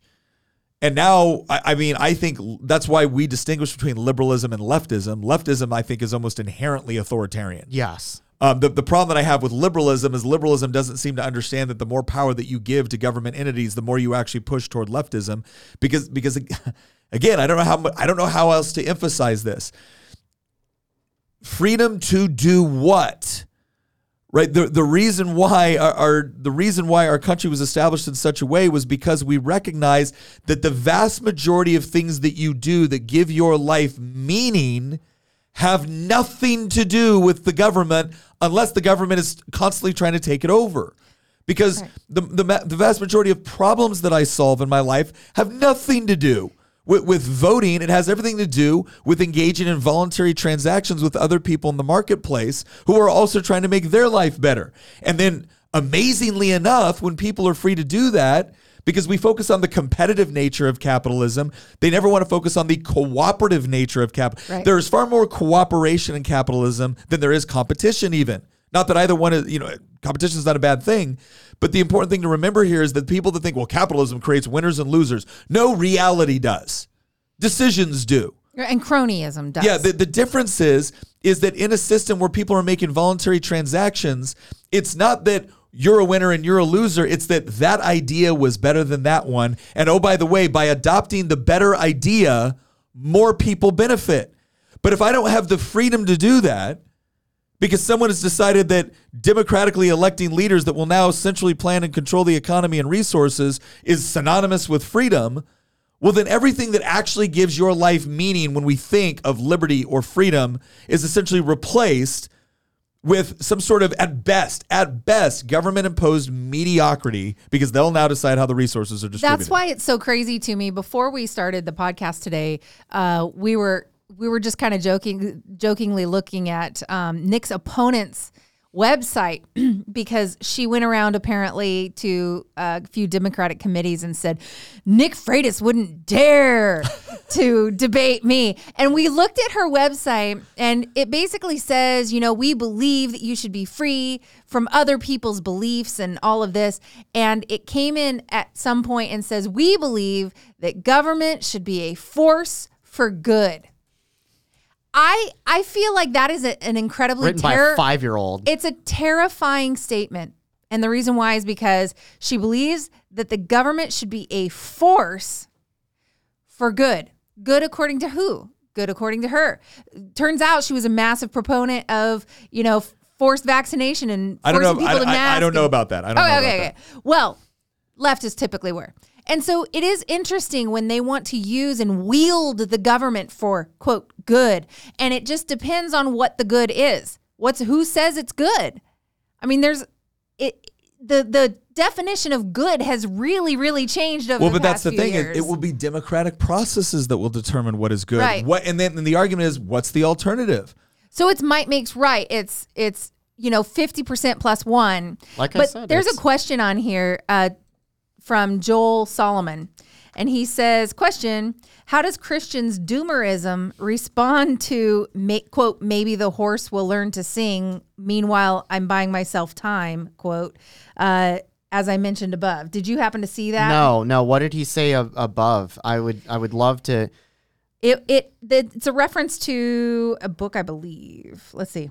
Yeah, I didn't get the reference, the whole maybe the horse will learn to sing. Okay. Can you give us more information, Joel, please? Thank yeah, you. I'd be happy to answer the question. Maybe but maybe we need to read the book that you're. I'm going to send you a talking screenshot about. of his comments. Okay, Just cool. a second. So tear down what I said, Nick. Like if you can, because you and I think do agree on some things in terms of we're both worried that the right will abandon classical liberalism. We're both worried potentially about a rise of authoritarianism, certainly majoritarianism. I think you're more. I think it's problematic to essentially accuse democracy or democratic processes in and of themselves as the primary problem here. And the only reason I say that is because if you're talking about majoritarianism, I agree. I think majoritarianism is a dangerous way to think or to exclusively think about making rules or laws within society or whatnot. I think it has its place. This is why I say democratic processes within certain areas are perfectly fine. But for instance, nobody would want democratic processes at a restaurant. If you walked into a restaurant and instead of being able to order what you wanted based off of your individual taste, dietary needs, and budget, you had to order something based off of what a majority of the people in the restaurant ordered, and then you paid for it based off of what a majority of the people in the restaurant decided you would pay, nobody would go to that restaurant. We would not consider that restaurant a beacon of freedom. And if someone said, oh, you don't want to go to this restaurant, you're anti-democratic, we would say, and you're a moron. Right? So it's about understanding the democratic processes work very well within certain categories and work very poorly within other ones. So I think there's no disagreement there. The disagreement I have is that whenever we start saying that, well, the real problem here is that, and not saying that you suggested this, but some people do. The real problem here is we just have too many people voting, or only these people should get to vote.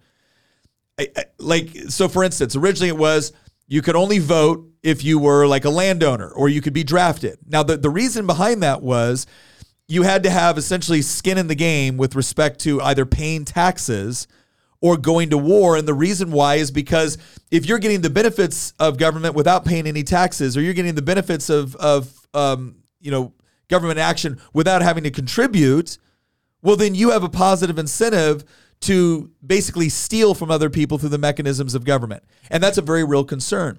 By the same token, if you don't have a say, the government can now be weaponized against you with respect to the laws that you're going to have to be subject to. And so it's very, very difficult. I mean, I think we should be cognizant of the practical issues surrounding any system of government and recognize that democracy is not some magical word that doesn't take away very, very real concerns about how it can be misapplied or abused. Having said that, when it comes to democratic processes, again, the United States is not a pure democracy. Really, nobody is, but we're a constitutional republic that relies on democratic processes to select our representatives, and then for our representatives to select which bills or policies are going to be moved up to the executive branch to vote on, to veto, et cetera. That's what we are, right? And you might even add a federalist constitutional republic, because we also like separation of powers between the federal and the state governments as well. And none of this is perfect. All of it is designed to try to keep government within its proper place. And one of the things it does is it keeps entities within the government competing with one another for power.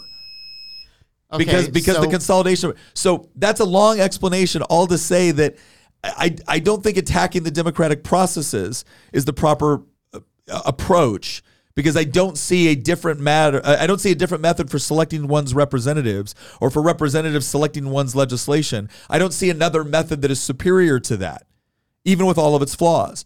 What I see as the primary problem is people not understanding that it's not just about political freedom. It has to also be about a degree of social and economic freedom, or else the term essentially becomes meaningless in any practical respect in our day-to-day lives. So a couple things. First off, we should never use this clock ever again. Second off, it's just so frustrating how it beeps when it gets to 99 minutes. Second off, I've got the question, although I don't really see a question. I just see a bunch of statements. Joel Solomon says, however black-pilled doomer Christian goes, we still have to try to hold things back as much as we can. Nick, do you know the fable of Nasruddin and maybe the horse will learn to sing? And then he explains what it is. By the way, Nasruddin was a Turkish poet in the Middle Ages, I believe.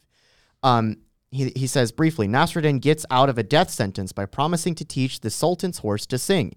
He's given a year to succeed or else. And every day he goes to the royal stables to give lessons. Someone eventually asks him why he's doing this, considering that the prospect of getting the horse to sing is impossible. And Nasruddin replies, a lot can happen in a year. Maybe I get a pardon. Maybe I manage to escape. Maybe I die in bed. And who knows? Maybe the horse will learn to sing.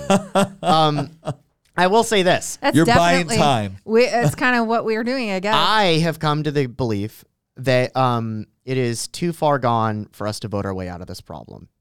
But it is too early to resort to anything else. But are you against buying us time? And so, well, there's two ways to go about it. You could go the DeSantis way, try to buy time. I know a lot of people that are supporting DeSantis because they think he's going to roll back the left's nonsense.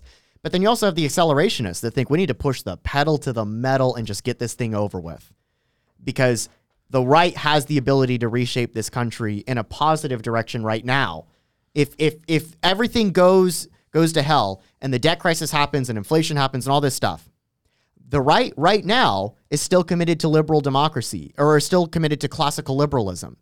And the right now could absolutely take power if the federal government was out of the picture. And so if you speed it up right now, maybe we can actually salvage the system. Christian's going full ANCAP on this. No, I'm kind of going full accelerationist, and I know Tyler's going to be disappointed because he does not like the accelerationists. Well, we might. I'm not actually going full. We might actually do an episode in the future on the whole idea of what they call the Dark Enlightenment. And it kind of explains this other position. They're torn on this. Yeah, it's this really interesting concept, and there's so much I don't agree with them on, but there's other parts where, again, they have an interesting perspective that I think is fun to analyze, and maybe one day we'll do that. I got a couple of questions here that we want to get to. One said from I'm sorry. I know I'm going to butcher your name, and I really apologize. I think it's Kelikaiku Kutin. Question: why do Democrats clamor for D.C. statehood against U.S. Constitution? District of Columbia specifically can't be a state opposed to Puerto Rico, which is a no-brainer in comparison. I honestly think at this point they would go for both, but the obvious reason why they would want D.C. before they would want Puerto Rico is that I think there's a world where conservatives are competitive in Puerto Rico. I can't imagine a world where conservatives are competitive in D.C. Well, imagine D.C. as a state. You get two senators and a literally one city. Yeah. And they would get a congressman and two senators. That's the easy answer. It's the same reason why the left would never want Northern California and Southern Oregon to break off and become a state, because we all know what it's going to do to the power balance, especially in the Senate. Yeah. In fact, if you go back and you look at a lot of the arguments leading up to the Civil War, so much of it was built on the power differential within the Senate, because the Senate holds a great deal of power. So that's why. Marco G asks, what do you think needs to be changed in order to make the American political system a better tool to protect the freedoms of the majority, small people, from the wealthy and influential? You know, this is interesting. It's not that I don't think, I honestly believe that as I compare government systems across space and time, I think it's hard to argue. For me, anyways, it would be very, very difficult. What was the question? How do you read it off really fast? Okay, listen. What do you think needs to be changed in order to make the American political system a better tool to protect the freedoms of the majority, small people, from the wealthy and influential? Well, I think the problem is actually the opposite. I think that we have a tyranny of the majority, and it's the successful people, whatever you want to call them. It's just ordinary people that just want to live their lives that are the ones that are actually the ones being oppressed, but they're never going to form a collective group identity built around oppression because they are successful. Because they want to be left alone. It's the weirdos and losers within the Democratic coalition, and then people that have been convinced that they're being oppressed that aren't actually weirdos and losers. It's a weird coalition. It's a top-bottom coalition. Weirdos and losers. And no, that's what I'm going to keep calling it. It's the coalition of the losers. And it is. If you are on the progressive left, it is because you are a loser or you want to lead losers. You're either a demagogue wanting to lead losers, or you are a loser yourself. You're either Lenin or you're the useful idiots. And well, I'm just glad he's left a lot of room for nuance in that position. All right. Well, let me get to answering his question. When it comes to the freedom of the majority from the wealthy and influential, I think what he's referring to is the fact that, if you are wealthy and influential, you have the ability to influence, Congress and regulations and subsidies and things like that in a way that, say, a majority of just 9 to 5 working Americans are probably not going to be able to do. And I think that's probably accurate. The issue that I have is that every solution that I see people come up, whether it's like limiting campaign finance reform, these things don't actually achieve the objectives that they're looking for. What it actually does is protects incumbents against challengers. That usually ends up being the end result. When people come up with other processes that essentially try to restrict actions within the marketplace or political speech, I think it just yields to more problems that, again, incumbents or the entrenched take advantage of at the expense of everybody else. So really, I think the problem is so many people will look for things like economic regulations. It may be minimum wage laws. It may be redistribution efforts or things like that in order to achieve greater equity in society or take... And all of them have the effect of essentially being written by the people that they're theoretically trying to regulate. And then all of them also seem to have the effect of either rising costs on the very people that they're trying to help, or preventing the economic opportunities that those people need in order to move up the economic ladder. So the real thing that I think it comes down to is that I don't know how you create an additional political process that we don't already have within our checks and balances system. What you need to remember is that you can write a system of government as brilliantly as possible, put it on parchment, and have it be unassailable philosophically. If people don't believe in it, it doesn't matter. It just doesn't matter. People actually have to be passionate for their freedoms to actually depend on and hold the government at bay. Because even when you put in the restrictions that all of our founders did, go look at Article 1, Section 8 of the Constitution, which is supposed to lay out the enumerated powers of the federal government, and then go look at what Congress is actually doing. So if I had to pick two things that I think would at the very least restrict the amount of federal intervention that we've seen in everything and allow for greater coexistence and respect for individual liberty and freedoms. The two things I would do is repeal the 16th Amendment to the Constitution and the 17th Amendment to the Constitution.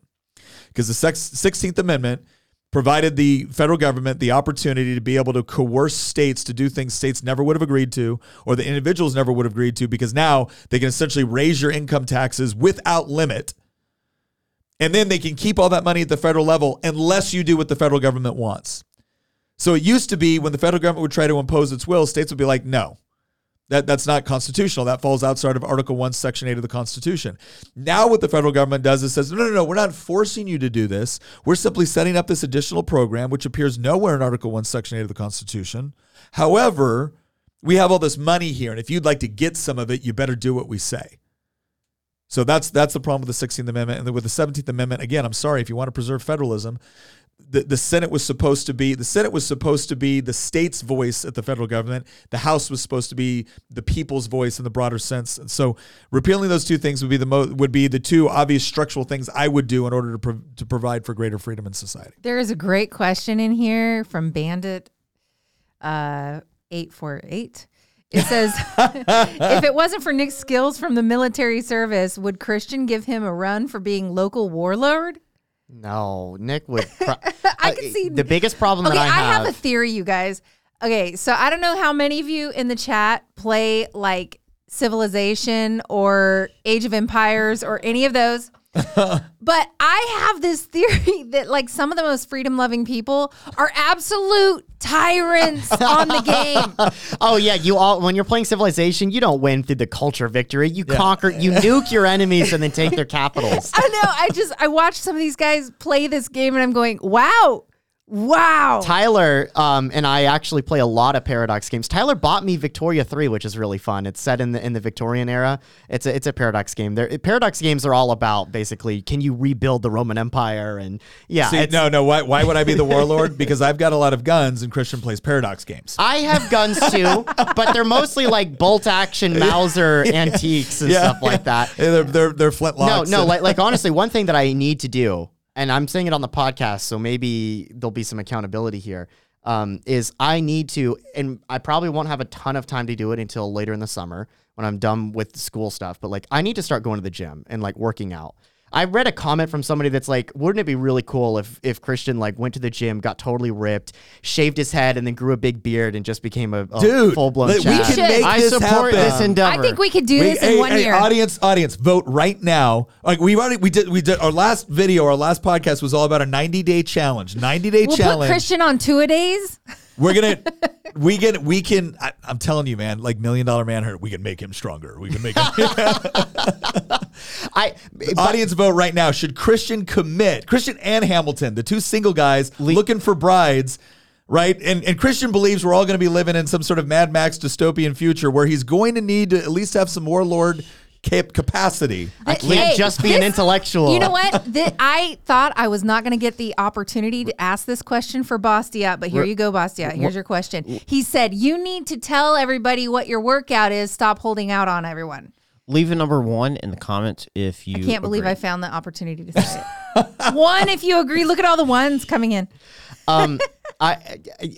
Nick, you had something that you brought up about like the division of power and stuff like hold that. on. Are we moving on from this topic? No. I've got one line that's going to transition to the Make Christian strong again. the whole working out thing. So like. Montesquieu thought he was like a genius when he came up with this idea. They're like, oh, see, we're going to have the legislators and the bureaucrats and the judges all, divide power between them. And then they're going to be conflicting powers. And it's going to be this division of power and the fight between the legislative and judicial branches that's going to result in a check in government. Okay, so pray tell, Monsieur Montesquieu, how exactly do you plan on that system working when all the legislators and judges and bureaucrats all send their kids to the same institution to get educated, all buy their goods from the same companies that are indoctrinating them, all consume media from the same companies that are indoctrinating them? how exactly are they going to check each other when they're all ideologically aligned with one another? Well, okay, let's not going to work. Let's give Montesquieu some credit. He's not wrong in the separation of powers. No, he's definitely not. But it's not a foolproof. I mean, it's not. That's my point. It's not a foolproof system. I'm not saying, and this is why y'all need to hand power to me. No, what I'm saying is that the idea on the separation of powers, especially within government and between layers of government, working, it works great on paper. But what happens when they all work in unison? Well, you have problems. You have what we currently have. You have the kekistocracy. Oh, gosh. Or what people call the uni party. Or sorry, the kakistocracy. By the way, it's so entertaining right now. Speaking of democracy, Christian, we're going to the gym, man. You have been voted. And wait, do you guys authorize me to use force to compel? Non-aggression. The people have the reason that like conservatives need to start going to the gym, it's unanimous, and they need to get armed, is because again, the positive way that this ends versus the negative way that this ends. There's a lot that Nick and I disagree on. I'll just flat out and say I'm much more apprehensive towards democracy as a term.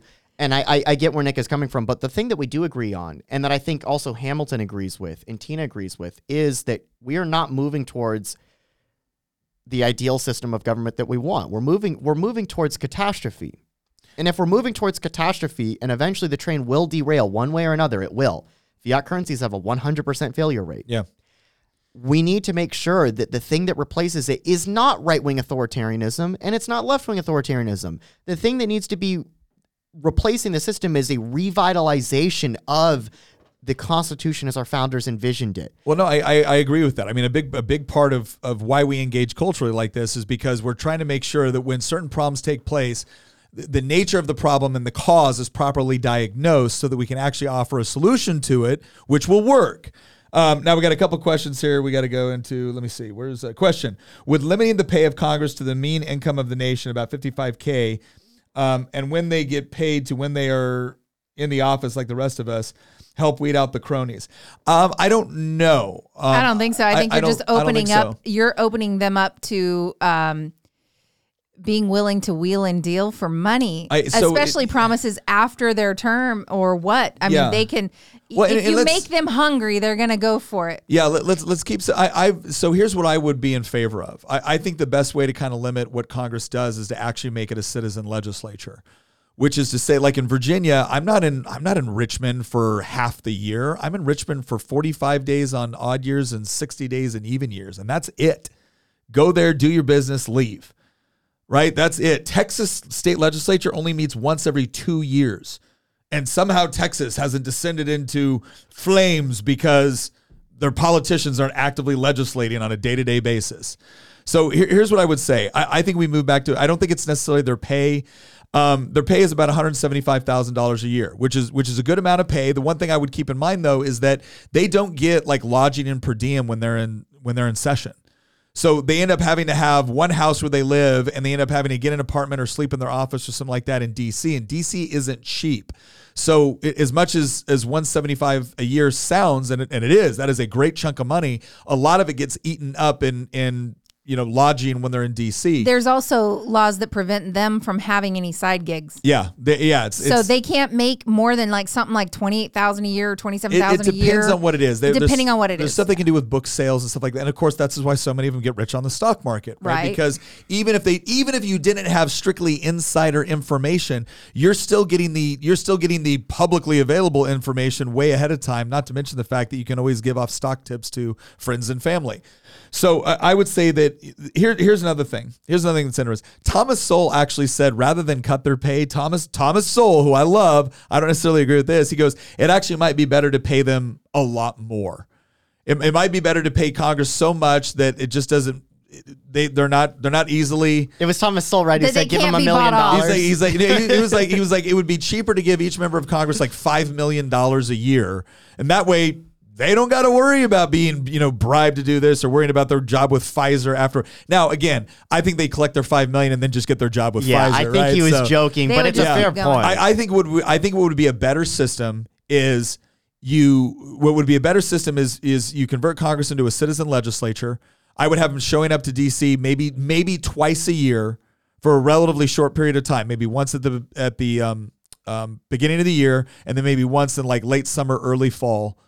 And that would just be to that way they have things. to go back and deal with the laws they made. That would be just to adjust things and to do that. I wouldn't pay him a great deal of money to be in Congress, but I would pay him lodging and per diem when they were in D.C. And what that would do is that would encourage them to temporarily stay in D.C. and then go back home, because their actual job, the one that made them money, I think it would be more likely to be back home. Now, yeah, because fun fact, you don't have to live in the district that you represent. Like, for instance, Abigail Spanberger, as far as I know, she moved. Well, she's okay. Well, so, but there was a practical for reason Congress, for that what's initially. crazy is in Congress, you can literally live in D.C. from then on out and never go back to, West People have Virginia where you're lost- from. Or Yeah. Sometimes people lose primaries because they haven't been back to their districts in like 10 years or something like Yeah. that. It can get bad. Yeah. All right, let's go to another question here. It's like, we've tried the small limited government approach. We know where that leads. How will revitalization end up differently?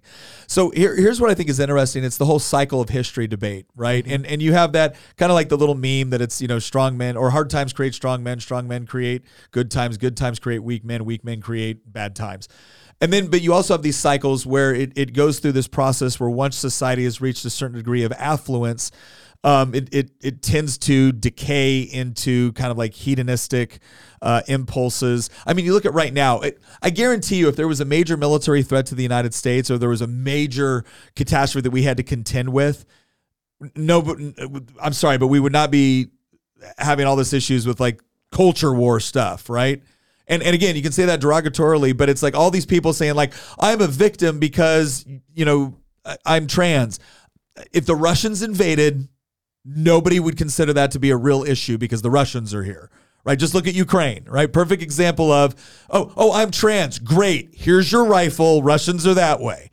Right? Nobody was buying that crap. Oh, there's Western media that keeps running these articles about how trans women in Ukraine are being forced to fight the Russians. This is so unjust. Nobody in Ukraine is running these stories. Yeah. It's only Western press is sitting in their comfortable offices in New York City. There's something to be said, and again, I don't agree with this, but there's something to be said for the people that basically say, look, war abroad is peace at home. Now, that's not always true. It's definitely not true. It's not always true, and I think it's a horrible philosophy. Let me be very clear on this.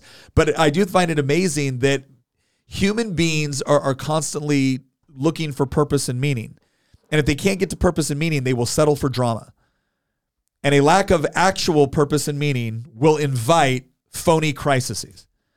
And I think we're seeing a lot of that right now. In fact, Theodore Dalrymple in his book, Life at the Bottom, really explained this. He goes, there was this liberal belief, actually it was a liberal belief that if we took away all the concerns, and this is where you see Democrats saying this all the time, like, you have a right to health care and you shouldn't have to choose between this or that, and you have a right to housing. Okay, well, then whose job is it to provide it? The government. What Theodore Dalrymple articulates is the moment you take away people's reason and purpose to get up out of bed and get themselves together and go to work and provide for themselves and later on provide for them families. When you take that away, you don't get a bunch of people sitting around writing poetry and creating beautiful art. You get a bunch of people that are seeking some sort of drama in order to make up for the lack of purpose and meaning in their lives. That's a good way to put it. Because you don't have a right to live off the labor of somebody else. I'm just going to say that right now. If you're the sort of person that believes you have a right to all this crap, when that crap has to be produced by other people that are getting out of bed, getting their crap together and working hard, you're a bad person. I'm sorry, you're not some noble person that's fighting for the cause of them. No, you're not. You're trying to help that person exploit somebody else that is working their ass off to try to make their life work for them and their families. And it doesn't make you good, it doesn't make you noble, and it doesn't make you altruistic. It makes you a punk. So be the sort of person that is actually going to stand up and say, you know what, I'm going to take personal responsibility for my life. I'm going to work hard in order to make that happen because I realize there's no such thing as a free lunch. And oh, by the way, when I see somebody in need, I'm going to step in and help them out because I know what it's like to be in that position or because it's just the right thing to do. But I'm sure as hell not going to get up here and say, you know what needs to be done now is we need to elect somebody that's going to steal from that person in order to give to that person so I can feel like a big man. No, you're not. Sorry, don't know why I got off on that. This is why there's going to be a right-wing backlash. Yeah. Ugh. I'm telling you that honestly, that's why there will be a right-wing backlash because the people that are actually producing the stuff eventually are going to have enough of the people that are consuming the stuff. And when they have the ability to push back and seize and re-seize power, they will do so. And like I said, the left has built they've had a critical flaw. They built a coalition of people who are all dependent. None of these people the left is spending their time validating people with mental illnesses, right? And telling them, you must just keep voting for us. It's that way we will give you welfare programs or we will give you government assistance and aid. The left's message is not one of personal responsibility at all. It's one of dependency. Mm-hmm. And so what happens when the system that is providing that dependency falls apart? That entire dependency system is built around the dollar. When the dollar is gone, what happens? And I do think that the left eventually, I told you this story, that like when I got into politics, I thought that the problem is that the left would keep winning election after election and they would push towards democratic socialism. And when democratic socialism failed to produce the results that it promised, they will abandon the democracy part before they abandon the socialism. Mm-hmm. I still think that's true, but I think they're going to be beaten to the punch on the whole abandoning democracy thing by the right.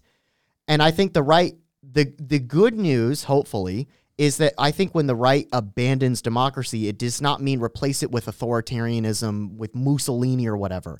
I think that hopefully what it will replace it with is a revitalization of the Constitution. Now, the question that you got asked, I think, is actually a really pertinent one. The whole, well, we tried this before. If we just roll it back to 1787, what makes us believe that the result is going to be any different? Well, so here's what I would hope. Here's what I would hope, right? There was no the concept that we're living under right now with our. By the way, Greene County Agroforestry sent us $5 and said, yes. Amen for personal responsibility. Thank you very much. Hey, thank you very much too for everyone for watching, for commenting, and those that choose to donate. It really does help. Again, it's very encouraging. Yeah, it is. It is. We really appreciate it. So let's go into that question. Like, what happens? We've tried small limited government. Here we are. Here we are, like over 200 years later, and it's not to say that it's been a smooth ride from point A to B. It clearly hasn't, and there's been problems and there's been injustices and the whole deal. But let's go ahead and look at this throughout the entire course of human history. Man, this has been a pretty good run, and it's not over yet. I still think we can save it. And I think we can save it because the principles that were created were good and noble and true. And the problem is that through, I think, complacency and affluence over time, we pretty much forgot that there were certain fundamental principles that applied to life. And you know what? That happens from time to time. The question is what happens when there is inevitably a crisis that follows? What lessons do you learn from it? We learned a lot of bad lessons from the Great Depression. Interestingly enough, we should have learned lessons from the first major economic downturn in the early 1920s. Like, we completely skipped that time as if it led to the Great Depression. It didn't. We averted a Great Depression once in this country by doing the exact opposite of what all the political elites tell us to do today. But we are capable of learning the right lessons. Madison was, Jefferson was, Adams was. We're capable of learning the correct lessons. And the more information that we have and the more evidence that we can present allows us to make better arguments in the future and to hopefully set up more sustainable systems.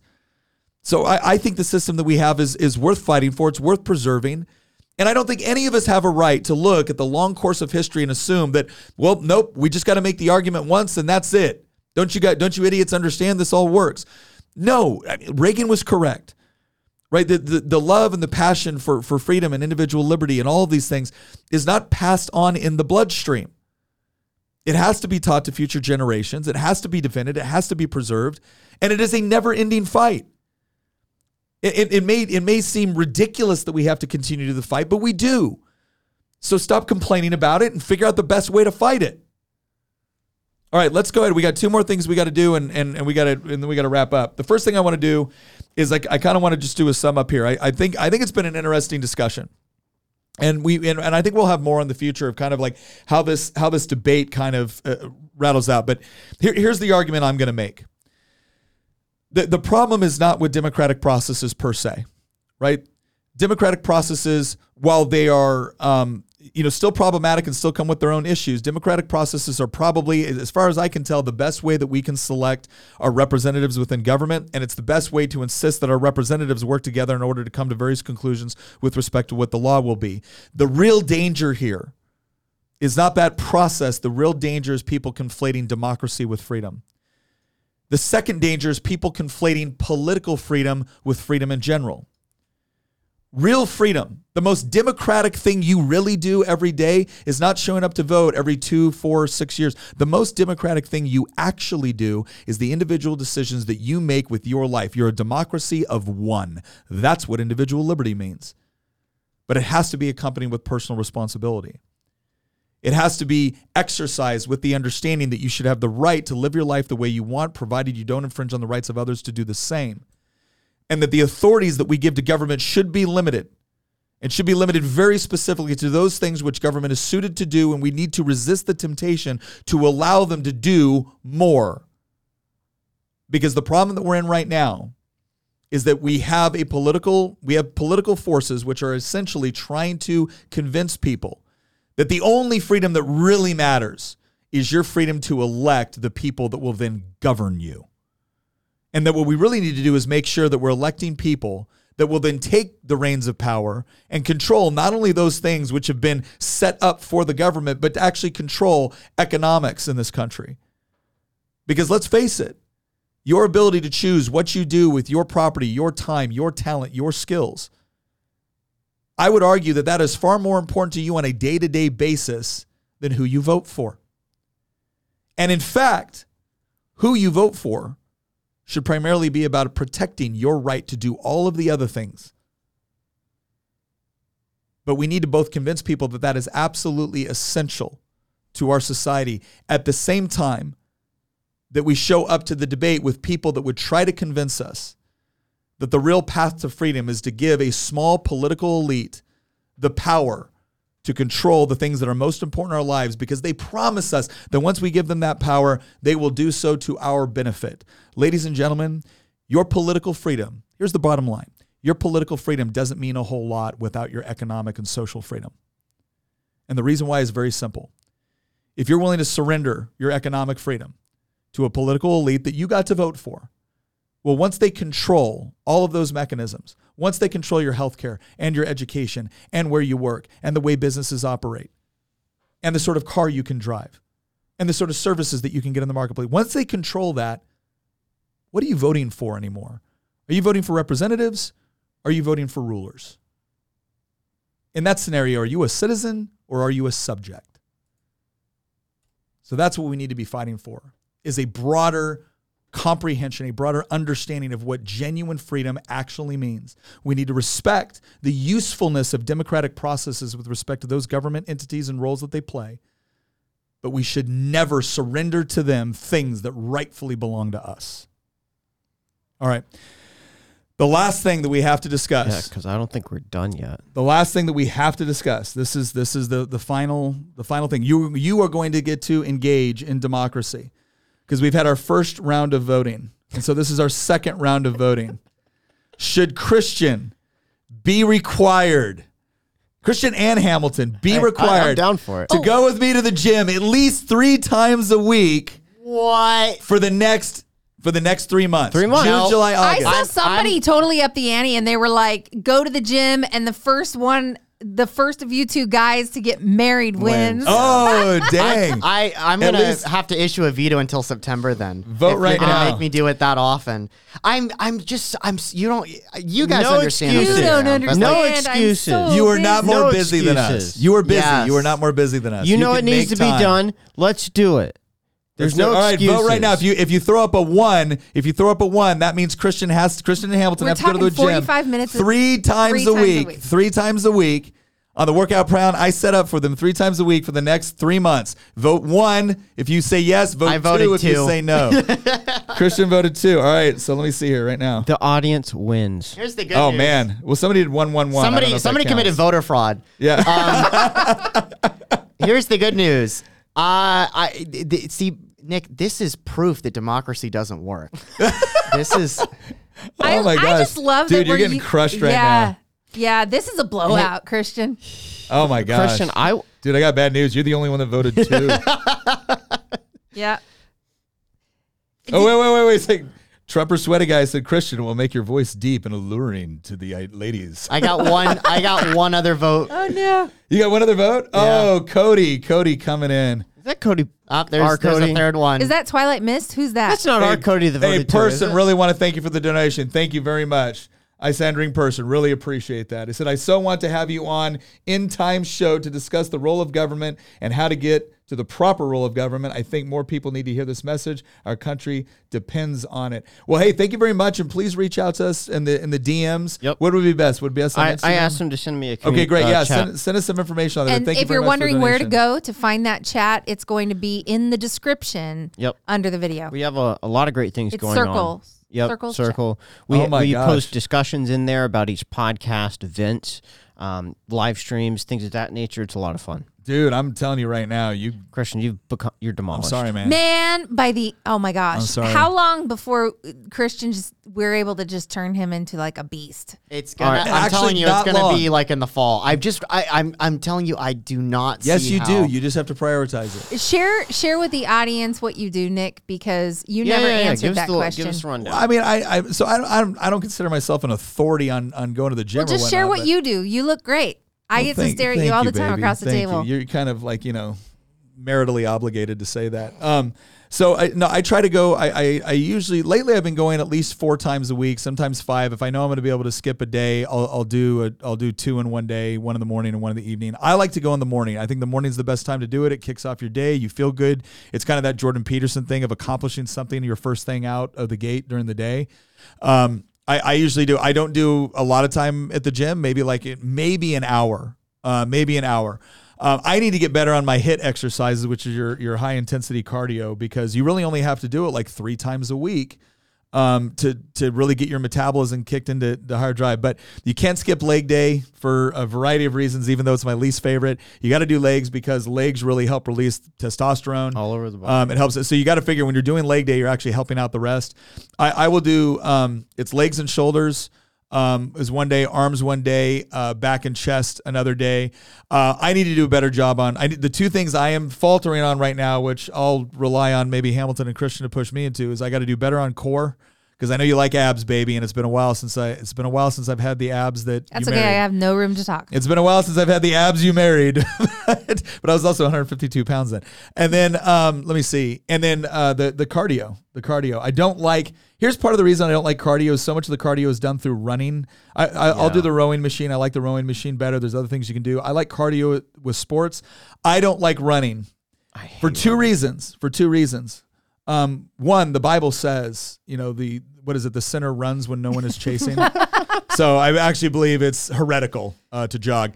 And then 2, running breeds cowardice. I stand and fight, baby. Well, I'm willing to make a commitment right now. 3 times a week. I'll see you at the gym tomorrow morning. Okay. 3 times a week, Monday, Wednesday, Friday.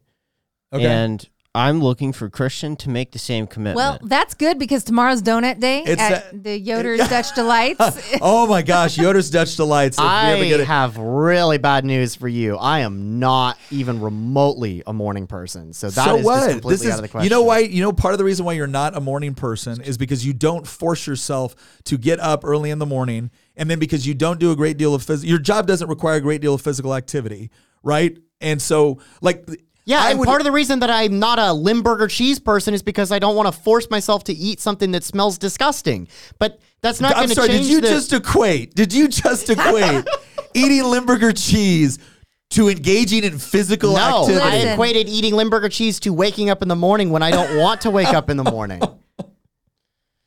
this went in a different man. direction. Yeah, it did. Wow. Okay, does anybody in the That's fine. chat have a Look, solution that's- hold on. A Here's- solution no, I for got a somebody solution. who doesn't I'd be like willing to I got a work out like in the I got a afternoon or solution right evening. now for him because he's the one that believes we're going to Mad Max Well, in like you a have been decade. authorized to use force by So several when people we in the go chat. when we go to Mad Max in a decade, Hamilton will be my ready. lieutenant. Hamilton will be my lieutenant overseeing my workers. You'll get physical activity plowing the fields, Christian. You think you're going to be engaging in intellectual? There will be no dissertation. You'll be out there like planting Suddenly, the turnips, and I'll be like, I don't care about the Austro-Hungarian Navy, Christian. Back to your turnips. No, but apparently Working you do out's gonna care about help you. absolute monarchies. The literature from your opponents in future elections are going to be like, Nick Freitas endorsed a return to serfdom on his podcast. Oh man. So We ended in a working out is going to help with the insomnia, and it will. And Oh, no, it'll help with Karen so even many said things. it's really going to help you clear your mind for It better does. studying. It really does. I have insanity. Gave me the verse Proverbs 21:8. The wicked man runs when no one is chasing him. Again, There which you is go. why jogging is heretical. I've said this many times. All right, so well, viewers, I don't know what to say, tell you. this is a disappointing conclusion, Christian. It really is. I'm I'm gonna start But shaming This here. is such a great podcast. I honestly, I probably liked this there podcast. he goes, changing the subject. Yeah. No. Oh, I thought that's what you were referring to. Because I was No. like, I like this one as much as we did the right wing backlash one last Thursday. At some point, we definitely need to, because there's a lot that you and I don't agree with on these people on. But I do think that the Dark Enlightenment people, their assumption or their analysis of the problem, I think, is spot on. They're all over the place with their solutions. I mean, you got some of them that are like, Yeah. this is why we need a monarchy, and then others are like, this is why we need to have like shareholder style governments. But I do think that their analysis of the problem is very similar to what we talked about with like the whole rise of like Gramsci and the identity based politics and using the democratic system in order to monopolize power and convince people if they're out of the system. Look at how the left treats people that by their identity should be in the system but have chosen not to be in it. Look at how they treat conservative women, conservative blacks, conservative Hispanics, conservative Asians. Like look at how they treat those people. And I think that is what's going to lead us to the catastrophe. And Kelly- anything that could be done to avert an authoritarian solution to it, I think needs to be explored. You know what So- would help avert an authoritarian solution? Going to the gym, Christian. That would help. The authoritarians aren't coming for you, man, when you can fight back. When Christian is sitting there benching 300 pounds, oh, the authoritarians are going right past him to somebody else. They're going past you to somebody that's over at the juice bar at the gym. Yes, but the ladies- They're going to authoritarianize them. Abby But says, the Christian, ladies- try on other colors besides black and gray. All right, you know what we're going to this is I'm what going to we- get him a pink shirt. We need for to next- do. We need to do this for. That's what we're gonna do, honey. You're gonna be responsible for the dressing department for these two guys for setting them up for a lady. I don't know about that. And I'm gonna be responsible for the gym part. I we're think gonna they're get you fine. guys. It's We're fine. gonna get you guys. No, I think no, honey. getting fit and healthy is great. I'm not going to worry about what they're wearing. Why would I worry about what they're wearing? Okay, well, you're wrong. I'll see So you anyway. Nick, I'll see you at the gym tomorrow morning. Alrighty, all right, Christian. We're gonna see because we're gonna come back and ask everybody next week over the weekend. There'll be some people that went to the gym, maybe some people that have gone to the gym. And There were maybe- people in the chat already that are already implementing what was on the last podcast. A guy named Daniel says, I just listened to this morning and began making arrangements. I missed it. There's somebody who said in the chat that they've committed to the 3-month challenge. 3-month challenge, so that they're improving themselves intellectually, spiritually, relationally, physically. Daniel Lyon says, hello, everyone. To the speakers, I've gotten started on the 3-month improvement project. There you go. There you go. Okay, maybe we should start. I like that better. Maybe we should start a channel in Circle called Please do. 90-Day Improvement Project, and everybody can go in, tell us what they're doing. You know, we can get some tips and tricks from everyone. That's great. And I mean, Share what they're reading. We've share, got a ton yeah. of people asking us to start a Discord. What's the difference there? Um, What's Discord? So Discord. I don't use Discord. Discord I have is no a idea. great program for managing, massive chats, and it does great at its job. But Circle, we decided to go with it because of just the functionality with live streaming within the community group. Future courses, that's something that we've discussed quite a bit. It has a function within it to manage that operation, which is really, really nice. So that's something we want. We've talked a little bit about doing mini courses on a lot of different subjects instead of doing what people typically do with huge courses, breaking them down into like 30-minute to 60-minute courses on very specific things. And so it gave us that functionality. And I think that it just community-wise provides a better group feel. So yeah, Nick, we'd love to see you in there. No, All right. So There's Nick's challenge right there. Get in there. Participate more in Circle. All right, everyone. Hey, listen, thank you very much for participating. Thank you very much for your comments. Thank you very much for those of you who donated. We really appreciate it. It actually does help us a lot because obviously putting all this together is not free. But we do like to offer it as a free service. So we really appreciate when people choose to voluntarily contribute. And again, it is much appreciated. We will see whether or not Christian goes to the gym with Hamilton and I or sits there and makes crappy excuses. And then we'll just, that is what will really tell us. Does Christian really think it's all going to crash? Or is he just saying this? Is this his version of the polar bears are going extinct and the icebergs are all going to melt and he doesn't really believe it because he's not preparing for any of it? Or will Christian in 90 days be the warlord we all know he can be? That's right. All right. Thank you very much. We'll see you next episode.